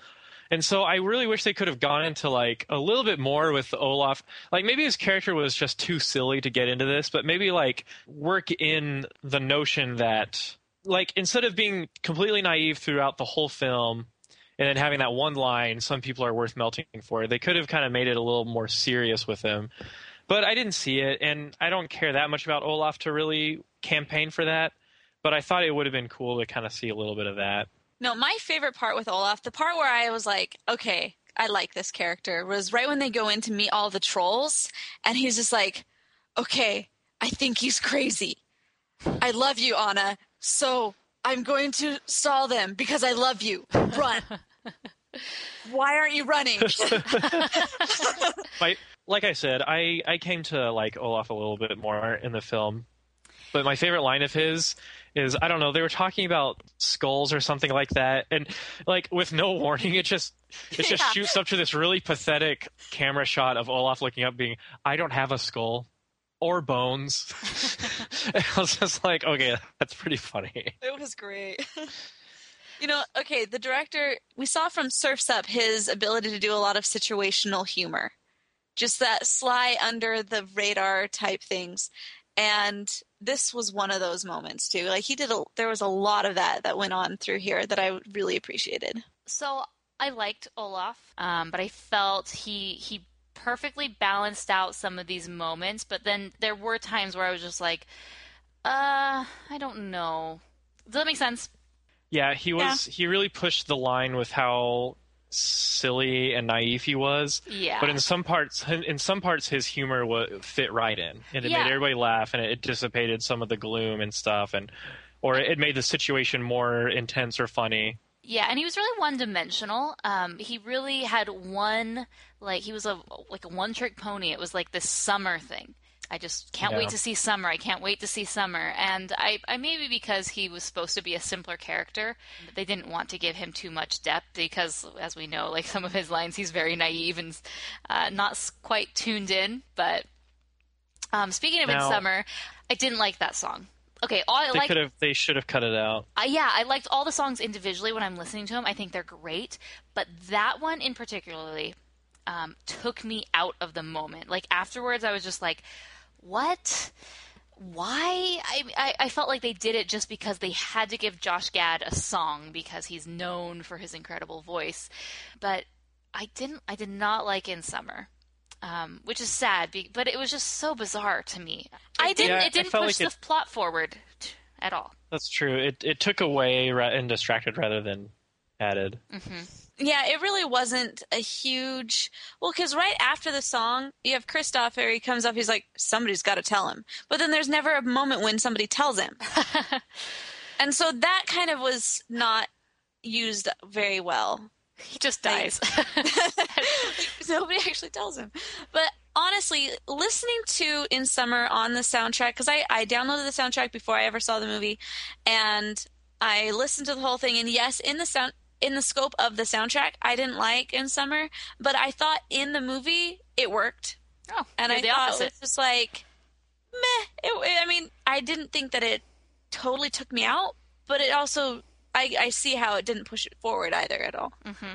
I liked the background when he's like, and you all will be there as well, and they have like them sitting on a picnic basket. Oh yeah, like, how did we get here? That was pretty funny. Like, I liked those parts. Those were good. Okay, so then there's the wolf scene. It's true love. Oh, I love that. It's like my favorite GIF. And I know people say it's GIF, but I'm going to perpetually call it GIF because it's GIF. That GIF is the best. Like, for Frozember, we did one called "You Know You're a Snarky Frozen Fan," and one of them had the caption, "When people criticizing you for loving Frozen so much, even though you haven't seen the movie," and then it's that GIF where she's like, "It's true love." That's funny. It is a great one. And then we go into For the First Time in Forever reprise. Holy mackerel. Idina Menzel she's just so good. Mm-hmm. She's just good. And that one was another sung dialogue, which was cool. I liked it a lot because it was kind of that duet that we've been wanting from them, which we do get in the original For the First Time in Forever, but there's still so much conflict and angst in Elsa. And Anna's just like, come on. Please, you'll only make it worse. It's like, Yeah, she definitely overpowers Anna in that moment. Oh, yeah. So then she gets blasted. Poor Elsa. I mean, she's not even trying, and this happens again. It's really sad. But Anna gets blasted in the heart, and just is like, okay, see you later.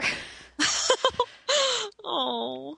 And then they go to visit the love experts. Oh, yeah. It's like, you mean your love expert friends? Yeah. Okay. He's so embarrassed about taking her home to mom and dad, basically. And just like, by the way, yeah, they're not normal. See, I liked Anna and Kristoff, and I liked how they were subtly playing off each other. You could tell they kind of liked each other in ways, in little bits and pieces. And it was sort of growing and growing, and they had this mutual respect for each other, and then they started caring for each other. And then, boom, fixer-upper. Looking back, I think Reindeer Are Better Than People actually is a pretty good, it fits. I'm fine with that. But In Summer and then fixer-upper, this one I was like, I didn't feel it was necessary. I felt they just wanted a song to have a song. And I was the opposite. Really? I felt like they were pushing in our face that, in case you weren't picking up, we really want Anna and Kristoff to get together. And I know that's the whole point of the song, is that they're pushing it in your face. but I did not like it being pushed in my face. I liked it. No, the thing that I liked the best, and I mentioned this in one of my videos that I did for the YouTube channel, but I liked the best because there are many laws in writing a musical, many rules that it's just, you get totally slammed by the musical critics if you don't follow certain laws. And one of them is you can't have any quick fixes. And how appropriate that in this one, the quick fix is the fixer-upper, like putting them together, but in the bridge, it changes, and it switches to, now, we know that you're not going to really change him because people don't really change. It was one of those moments that when I heard it on the soundtrack, I was like, oh, that's good. Oh, I like this. And everybody, this is why Chelsea is the music expert. I was just like, so good. That's pretty good. I'm kind of in the middle. This was kind of the part of the film where I was like, okay, why does everybody have to have a song? But let's give Sven a song. I would have loved that. He had one. He but did. anyway, at this point, the whole Anna Kristoff thing really isn't developing. Mm-hmm. The whole romance really isn't blossoming. So I think the song was just kind of like a mini Inception to kind of give us the idea that there could be something there between them, and also to kind of something explain. there that wasn't there before. Yep. What's there, Mama? I'll tell you when you're older. Angela Lansbury in Murder, She Wrote. But anyway, I think the song was a little bit forced, but I didn't hate it. It seemed to serve a little bit of a purpose. Man, I don't know what I'm like. Not trying to be negative, because I love the movie. I just want you guys to know, like, I love this movie, and I'm seeing it again on Thursday, and I have the CD in my car. I guess I'm trying to point out some of the more, just be a little more critical than usual, because I feel that if I wasn't, You would just be saying, I love the movie. I love the Yay! movie. I love the movie. I love the movie. So I'm trying to like really take a step back and like look at it very critically. So Yeah. all these things that I've been mentioning, guys, it's really me like looking deep for things to criticize and to add a little flavor to the discussion, because I really do like this movie. I want everyone to know, even people who've worked on the movie and are listening now, like, Oh no, Morgan! People are throwing their iPods out of their cars. Morgan, you're normally so nice. Morgan betrayed us. You're a monster. But anyway, that's not how Frozen fan people talk, but that's just my typical voice, Mm-hmm. That's So anyway, Mason's typical voice. I have so many. Actually, I have a YouTube idea where I'm going to do 100 of my impersonations from animation. Do it. Nice. Maybe if we get a certain amount of likes or subscribers on YouTube, I'll do a grand impersonation video of Mason's vocal skills. Gosh, where were we? Okay, the trolls. So here's what I don't get. They have the mock wedding, and Kristoff's like, no, you don't get it. And then the song stops, and all of a sudden, boom, Anna is at the brink of death. Did I miss something? Right, and that's kind of where, like what I said, at that moment, everything just goes, it was going boom, boom, boom, boom, boom, boom, like right here is where it just like kind of, everything crashed in one moment. Yeah. It's like, boom, Anna is dreadfully sick. Boom, Elsa is captured. Boom, giant snowman. There was a few shockers in the film, but I didn't feel like there was this like horrible low moment where like the main character, his character flaws have caught up to them. And there wasn't anything like that. It was just like, oh no, things are really bad right now, and Anna is dying. It kind of launched into this kind of like Anna's mortality kind of theme. Mm-hmm. I did like the whole Olaf, don't talk to anyone. Okay, hello. Yeah. Make sure you're not seen. I don't know. The whole ending climax was a little rush. Yeah. Why didn't the troll guys just come and say and fix everything? I guess he could have with Anna if he could. For Gondor. John Doe. So we already kind of talked about the big reveal. Awesome. Yeah. Slow clap. Morgan and I had been spoiled from a long time ago. And so I knew that was going to happen, but I didn't know how it was going to happen. And the way it happened, I was very impressed with. I was like, yeah, that's awesome. Yeah, talk about like cold.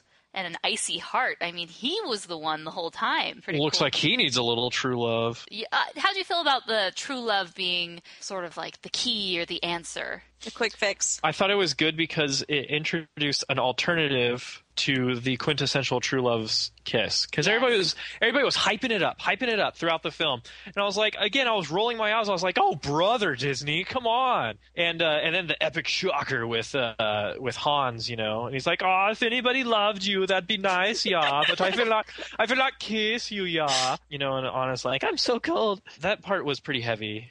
Yeah. She's like turning into ice the whole time, and then because the true love thing was family love, and not it was a combination of things. It was Kristoff's act of love to leave, even though he probably wanted her, and to leave her at Arendelle, and then it was also his act of love to go back and get her. But it was also an act of love by Elsa when Elsa finally expresses how much she loves and appreciates Anna. Well, the whole thing with Elsa is love. By the time it's too late, She left everything for Anna. Like, she left society in order to keep Anna safe. That was the main reason why. And I think had they played that up in the very beginning, like maybe you really would have made you hate the parents at this point. But if you would have had the dad say, something to the effect of, do you love your sister enough to do this for her? Or, I don't know, somehow put something like that in it to where it's like, why Elsa is separating herself from her sister.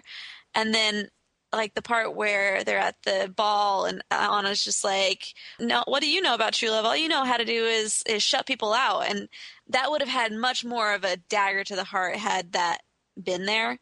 And it would have been a lot clearer through this whole thing that Elsa really was just trying to do everything for Anna or for the rest of the people. Yeah, so there were multiple acts of true love, and what I liked was that Disney was kind of like, again, turning that on its head with the whole, like, you don't really necessarily need the true love's first kiss. Romance love is one thing, but family love can be an even stronger bond and an even more powerful healing force. And I think that was one of the little mini themes in the film, especially since Hans has to go face the wrath of his brothers. He's going to get the noogie of his life. A 12-man noogie. But anyway. Did they actually say that? No. I was like, what? How did I miss that? I hereby sentence ye to a 12-man noogie. Yeah. So everything gets... Oh, well, okay, so let's talk about... first off, I love when people get turned to stone or, like, frozen things. Wow, Morgan. It's a theme in animated films, It's a theme with this whole snow thing. I mean, the evil White Witch in Narnia had her cave of petrified people. Actually, maybe it was Anna's act of true love towards Elsa that caused a true love chain reaction of love, sisterly love from Elsa to Anna. So it was like this weird cycle of true love. But anyway, yeah, ice sculpture. She's pretty strong. I was like, oh no, she's going to shatter. But apparently Hans doesn't have as strong of an arm as, Flynn Rider or other Disney hunks. Oh, the whole moment where she's totally frozen in the statue and, like, there's, like, very little sound and all the snow is frozen in place. It's almost as if all the snow was like had a direct, like, psychological link with Elsa, with how she felt and her emotions. Very powerful ending, and of course, the tears of the Pokemon. Elsa, free Anna from her petrification. I just felt really sad because, I don't know, I was like, oh, it's so sweet that Anna can get, like, saved by Kristoff because she knows he's her true love, but she, like, goes off to save Elsa anyway. So many feels in this Act 3. Mm-hmm. Well, and then it's very abrupt. Oh yeah, all the ice melts, and me and Shannon were watching. We were like, "Oh, okay, aren't they going to send?" Oh, okay, there's a ship there. Yeah.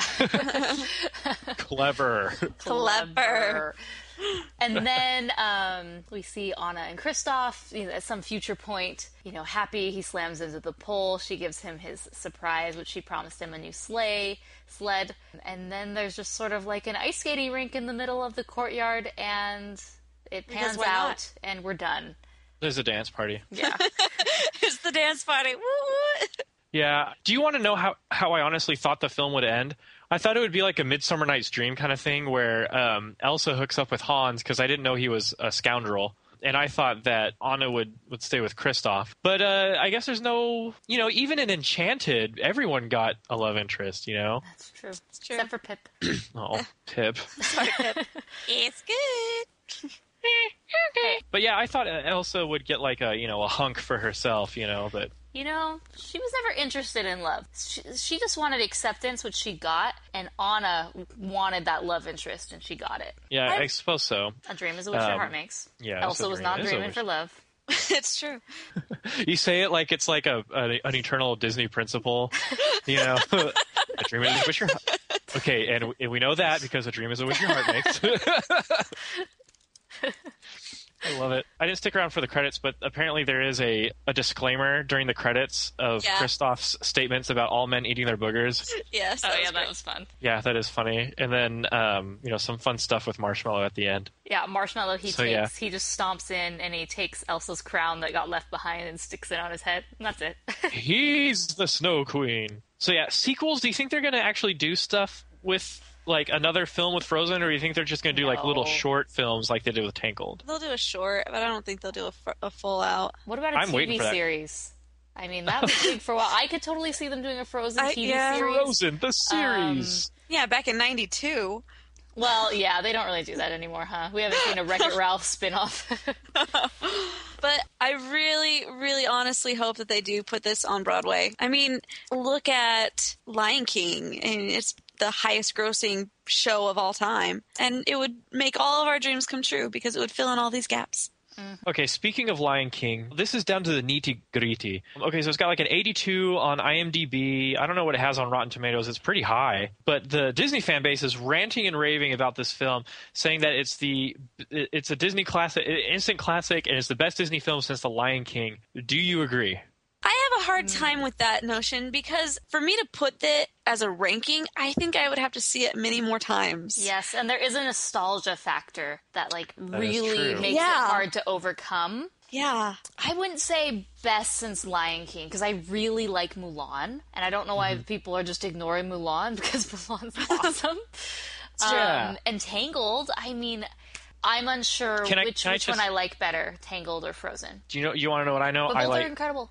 Go. Oh yeah, I liked Frozen better. I liked Tangled better. I thought the songs were a little more put together because there weren't as many. There were more reprises, and the songs weaved in and out of the storyline more.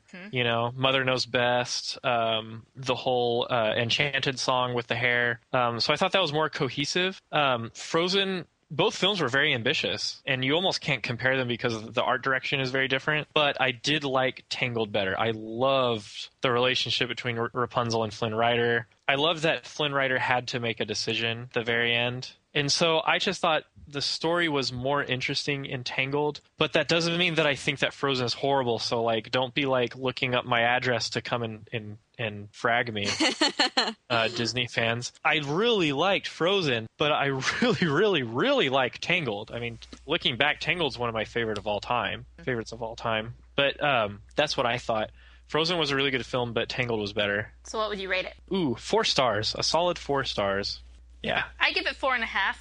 I loved this movie, and I can't wait to see it again and again and again. My only problem was I loved the first act. I thought that it was near perfection. It was heavenly. It was magical. But the third act wasn't as put together, and I wasn't a fan of some of those, basically the In Summer and Fixer Upper songs. I think those two really took me out of the moment. There could have been maybe different numbers put in, or it could have been arranged in a different way that I would have liked it better. And so for those reasons, I just had to bump it down from the 5-star rating and give it 4.5. I also give it 4.5. Like I said, it was just, I wanted it to be longer. I wanted there to be a lot more of these little nuances that come back. That the end, it didn't have any of those songs. It didn't have any of those going back to what we already watched beforehand. It just was too fast. So. No Disney chorus. I know. Yeah, but I mean, they did have that, like we talked about, it did have the Welvely whatever song again, and that was cool. I left super happy. I left super excited about it and wanting to watch it again. And it is really one of the greatest movies that we've seen for the first time in forever, really. I agree with you there. great. Well, now I feel all bad being the only guy with a 4-star rating. No, You no should. way. Our fans are going to be like, well, we got ourselves a Frozen hater. Well, speaking of ratings, so I put a poll on the website, and right now there are 1,136 responses. Holy cow. Yeah. Awesome. We're cool. 61% of them give it 5 stars. 25% gave it 4.5 stars, and then it dropped significantly from there, and 7% gave it 4 stars. Then, of course, there's some random 7 people out of the 1,000 that gave it 0 stars. Wait, why did you even give them a chance to do 0 stars? I think they were joking. These people had to have been joking. Oh. But I don't know. What if someone really did give it 0 or 1 stars? I don't know. So, but for the most part, about 85% fit into the 5 and 4.5 star range, which is pretty cool. So I'd say we have a hit on our hand, which actually, this movie is Disney's biggest hit ever so far. So over the 5-day total weekend, it made $93 million. For the 3-day weekend, it made $66.7 million. And the previous record holder was actually last year's Wreck-It Ralph, which made $49 million. And then it even beat Toy Story 2, which was like the previous 5-day record holder, which had like 80 million. So all those people at Disney Animation Studios who are like biting their nails and like worried, like, is this going to be a hit? Like, yeah, it done.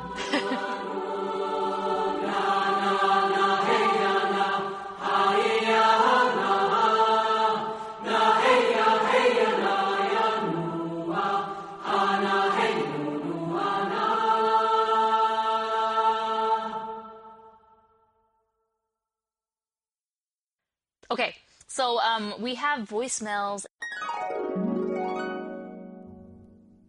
Hi guys, this is Gemma. I'll be seeing Frozen the day your episode airs, so I can't really give my opinion on it yet, but I knew I couldn't miss out on doing a voicemail if you did a Frozen episode.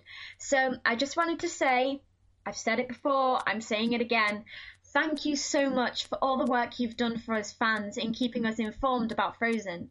We've all been following this film for a long time, and you've been an absolute lifesaver in keeping us up to date, finding everything you can get, and being just as excited, enthusiastic, and irritated by Disney not releasing anything as we were. Your videos and articles, they've just been great too, and you put so much effort into them. And then you were given such a reward by being invited to the premiere and meeting the people involved in the film, and I was so glad for you. If it weren't for you guys, I probably wouldn't be as interested in Frozen as I am now, so thank you so much again, and I hope you enjoy the film, and I can't wait to hear your thoughts. I love you guys, take care, and keep up the fantastic work on behalf of all of us in the Rotoscopers community. Thanks. Oh, I love Gemma. Oh my gosh, that was the cutest email ever. I love Gemma so much. I think, isn't Gemma the first on the Best of 2012 show? Yes, Because she talks about how I talked about Rockadoodle making like $9,000. Yes.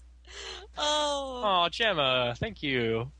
So yeah, that's nice to hear that people appreciate all the work that we did, and then our writing staff did. A lot of hard work went into Frozember and the videos, and so it was all worth it.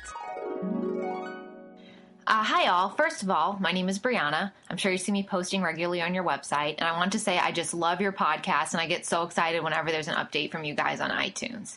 Anyway, I saw Frozen with my parents on the day it first came out, and I literally had to drag them to go with me, but within the first 5 minutes, they were so glad I dragged them along.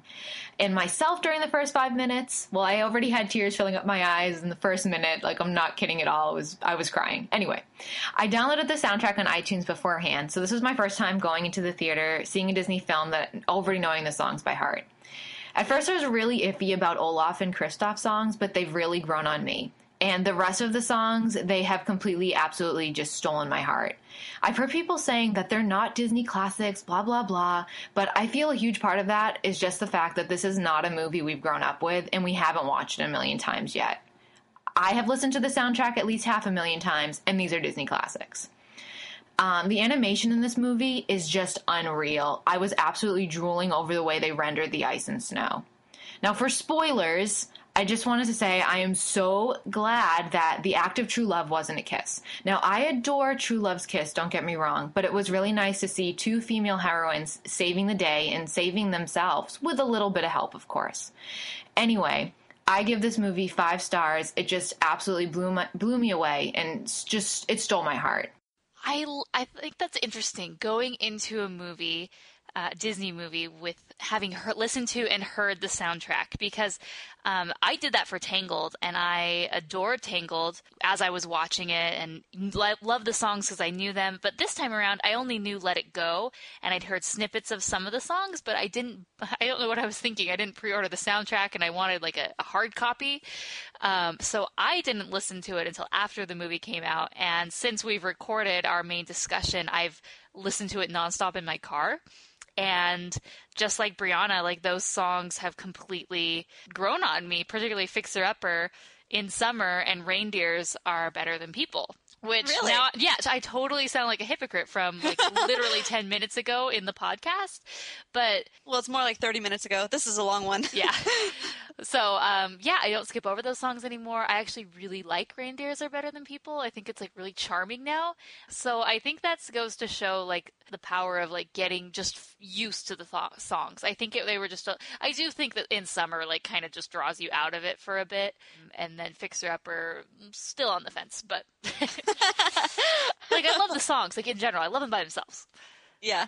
That was actually the exact same way I went into the movie. I got the soundtrack first, and then I just listened to the whole thing, and I went into the movie knowing every song. So I was like, oh, good. I know everything that's going to happen. Kind of. Yes. No. I listened to it in my car, like I said, and I find myself just like lip syncing along like crazy. Not even just lip syncing, like belting it out. Hi, everybody. My name is Susanna. I'm 18 years old, and I'm from Germany. To add my thoughts about Frozen. So I just came back from watching it, and I absolutely loved it. It was visually amazing. I loved the songs and the characters. I just really, really enjoyed it.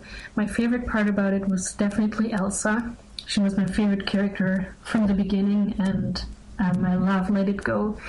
I also really liked Anna. The only thing I didn't really like about the film in general was that at times I felt like it was a bit rushed, and the end was a bit too simple and not very creative.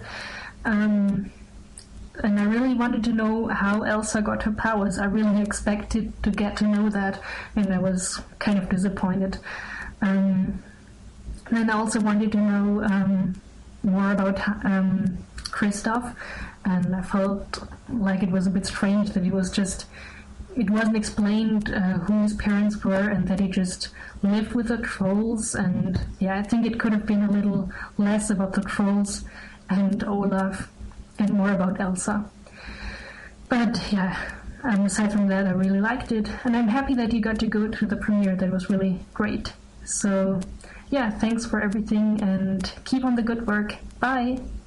I'm really glad we're not the only ones who feel this way, that it was a little bit rushed. Yeah, I completely agree. So Chelsea and I are recording these voicemails a few days after our recording session went really, really long, so we have to record the voicemails on our own without Mason. And I literally just got back from seeing Frozen like a half hour ago, and I felt the same way. Like, I actually liked Frozen better the second time.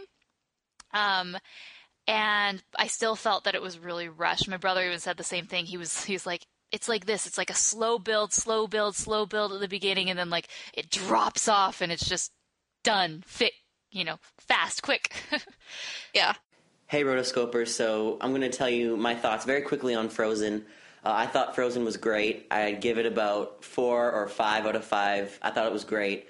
I loved the songs, the animation, the story, the characters, everything was great, except for a few little things. I thought that there could have been a little more character development between Anna and Elsa.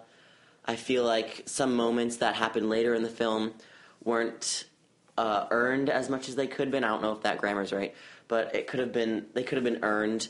And I also think that there should have been more Elsa in the film. She's obviously not slamming Anna, but the more interesting, dynamic, and complicated character. and I think that she needed more scenes, especially the scene where she's in the castle after Anna and Kristoff leave, and she's saying, like, don't feel, don't feel. I think that maybe there could have been a reprise of Let It Go or something to really get an emotional moment. But yeah, I really loved Frozen. The screenplay was great, story was great. Jennifer Lee and Chris Buck did a great job. I think that this is definitely going to be remembered years and years and years to come. Like people are saying, Beauty and the Beast, Lion King, Little Mermaid, it could easily stand with those, and it's going to be remembered. So thanks for listening. Bye. We didn't really talk about that. So are you Team Elsa or Team Anna now? For me? Yeah. Well, they really, like, what she does, they really didn't explain her very much. And I think mostly it's visually what's not to love about a blonde bombshell. Like, but as far as, like, personality goes, they definitely gave Anna more of the personality. Yeah. Yeah, I have the exact same feelings as you. I wish we got a little bit more about Elsa. And then I agree what she said about Kristoff. This time I was thinking, I was like, okay, do I want Kristoff and Anna to get together? And it's like, I don't really know that much about him to really root for him. I feel like he's really like kind of gentleman-y, but then he's like a guy's guy. I kind of wish we had a little bit more of him and his backstory. Because yeah, that totally, like, why is he a 4-year-old orphan? Yes. Where did that come from? Okay. Next one. Hi, Rotoscopers. Tim here, longtime listener, first-time caller, calling to leave my thoughts on Frozen. Frozen was awesome, was a great movie. I really enjoyed it a lot. My favorite, probably one of my favorite scenes in the entire film was the Let It Go sequence. Now, prior to the movie, I'd listened to the soundtrack multiple times and listened to the song multiple times. But I have to say that it played much better in the actual movie, not only the Idina Menzel singing of the movie, of the song in the movie, but the visuals as she's building her ice castle, reminded me a lot of Superman the movie. And also other aspects of the movie that I liked were Kristen Bell's performance as Anna in the film. I really thought she held her own singing-wise, and it seemed like this part was written for her because Kristen Bell is a very quirky actress, and Anna's quirks really seem to come out through her voice, so it really seemed to work for her. My one complaint of the movie in general would be Jonathan Groff. I really thought that he was underused.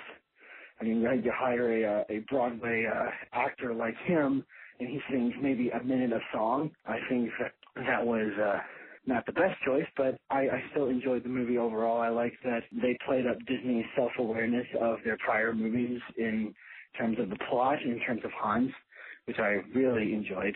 And I just enjoyed the movie overall. It was a really fun time. I'm glad I saw it. Looking forward to your thoughts. Thank you. Bye-bye.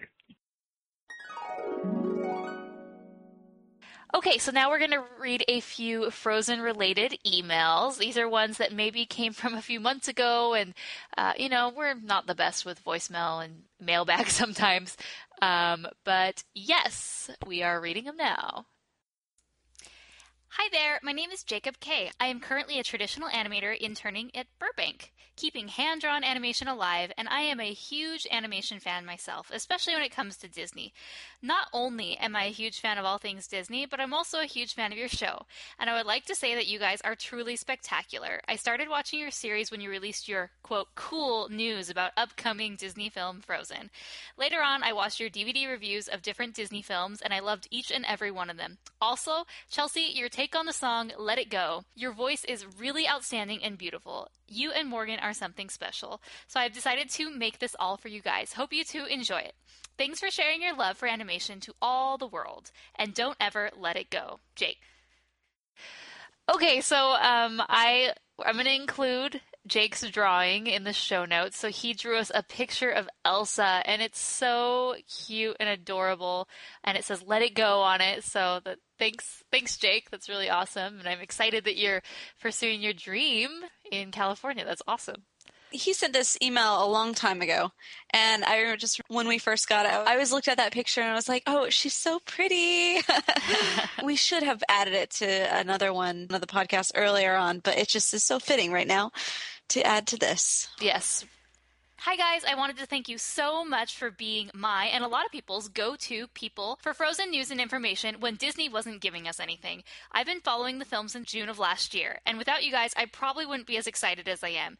You may have noticed, mainly on my Twitter, that I am extremely excited about this film. Probably too excited. You posted a video on YouTube of Idina Menzel at D23 singing Let It Go, and I can't tell you how grateful I am that you put it up.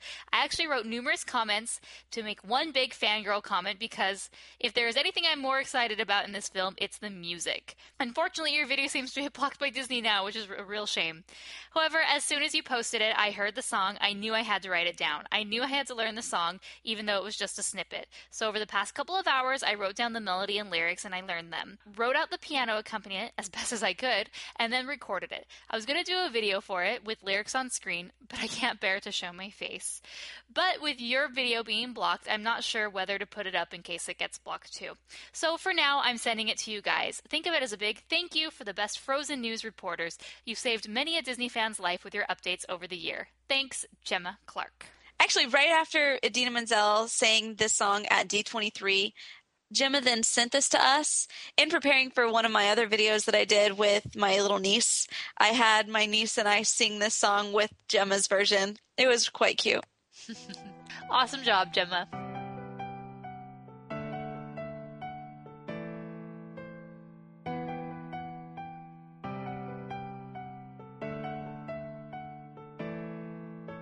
The snow blows white on the mountain tonight, not a footprint to be seen.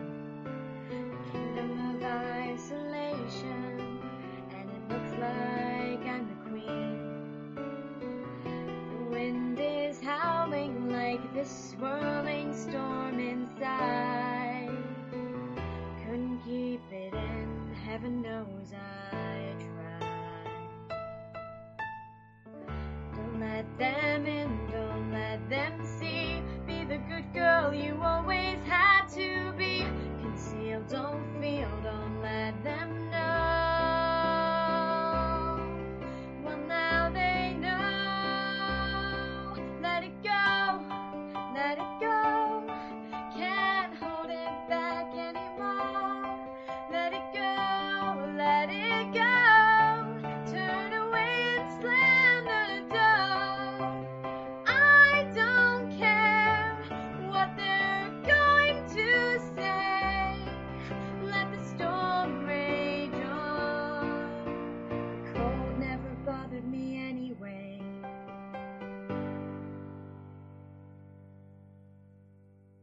Dear Rotoscopers, regarding the trend of changing the movie title from the original work adapted to something shorter, less feminine, as you discussed in an article, how they changed Dorothy of Oz to Legend of Oz, Dorothy's Return. I was thinking, such an act certainly has some negative implications on the marketing-oriented attitude. Title change could actually protect the original work from being displaced by Disney's adaptation in the long run.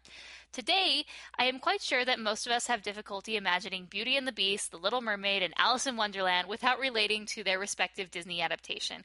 The success of Disney alternatives comes at the cost of obscuring the very original work it was adapted from. Hence, by having an alternate title while acknowledging the adaptation, people will no longer be, quote, lazy by just watching the Disney adaptation to, quote, read, unquote, the story and realize that there is always a difference between a work and its adaptation in another form of medium. Thank you, KY.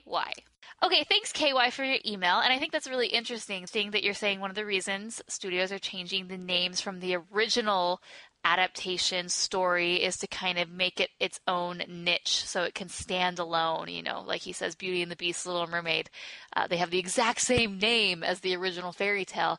So I think that's interesting. I think that's one way where they can totally market it, trademark it, capitalize on it, and it's theirs. Like, no one can steal any version. You know, I think with Little Mermaid, Yeah. It's like, oh, well, you know, Little Mermaid, it's public property, right? You know, Right.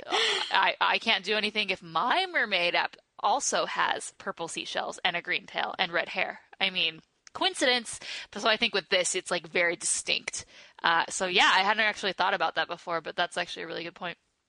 Okay, and so here is one more from KY. This is actually a little older. This is before we found out that Demi Lovato was going to be singing the Let It Go version. And this is KY's speculation about who this person could be. Dear Rotoscopers, I wish to voice my speculation on the possible singer who will be singing the credit song of Frozen. There have been many guesses I saw on the internet, such as Adele and Josh Groban, but I am making a very different guess here that not many would expect. Do you think there's a chance that Agnetha will be one of the singing credits of Disney's Frozen? She was a former member of the Swedish pop group ABBA. She recently made a comeback in her singing, and from her latest album released this year, I think she still sings well and, surprisingly, has no problem singing songs in a manner of popular songs today, with heavy synth effects and all. Agnetha, with no doubt at all, meets the criteria of a, quote, singing powerhouse, unquote, as mentioned by Jennifer Lee in her Twitter account. Besides, by having her involvement in the Disney film, this might give the film's marketing an advantage in the Scandinavian or even European region. There's also a possibility that Jennifer is familiar with ABBA, since being a woman more than 40. It's plausible that she also grew up listening to ABBA. I admit that I am quite having wishful thinking, but it would still be great to hear from you guys on it. Thanks, KY. So when KY sent us this email, all I could think, I just remember, I really like ABBA. I mean, really, I really do. What's not to like? But I really don't think that she's going to be made on this. Really don't. That would have been cool, though. It would have been cool. But yeah, of course they have to go super mainstream, and so Demi Lovato it was. All right, everybody, thank you for listening to this episode of the Animation Addicts podcast. As always, you can find us online at rotoscopers.com. You can also send us an email at therotoscopers@gmail.com. Send us your voicemails at rotoscopers.com/voicemail, or you can call in at 406-646-6575. And in case you didn't notice, the last 4 digits spell roto. And also, send in your voicemail submissions for our Best of 2013 episode. This is going to be a fantastic episode. It's always a favorite. We show some of your favorite clips and moments from the different episodes. And so we really like feedback for this. Otherwise, we're just picking our favorite moments, which may not be your favorite moments. So definitely send a voicemail in to get your favorites on the show. Remember that these are from episode 30 on, which was a Goofy movie, and everything that came after. Some people have been submitting some older episodes from 2012, and while those are fantastic moments and episodes, this is the Best of 2013 show, so we're only going to use clips from episodes that aired in 2013. Also, in this episode, we're going to be doing our first annual Rotoscopers Awards. These will be awards that we, as a Rotoscopers community, will all vote on. So it's not just us and the writers picking, it'll be you guys. So definitely make sure to vote. By the time this episode is up, the awards will be available at rotoscopers.com/awards 2013. So once again, just go to rotoscopers.com/awards 2013, all one word, and also, of course, that's going to be in the show notes below. But that's where all the nominees are, and you pick for your favorite. Every category will have a write-in, so if you don't see your favorite there, be sure to write it in, and we, if other people are thinking the same thing then it will make it to the top. Really cool stuff. Thanks, everybody, for listening. Again, you can find me, Morgan Stradling, on Twitter, at Morgan Stradling. You can find Chelsea Robson on Twitter, at Chelsea Robson. And, of course, you can find our sole man of the show, Mason Smith, on Twitter, at MasonMSTX. Thanks for listening, guys. Until next time, we are the Rotoscopers. The past is in the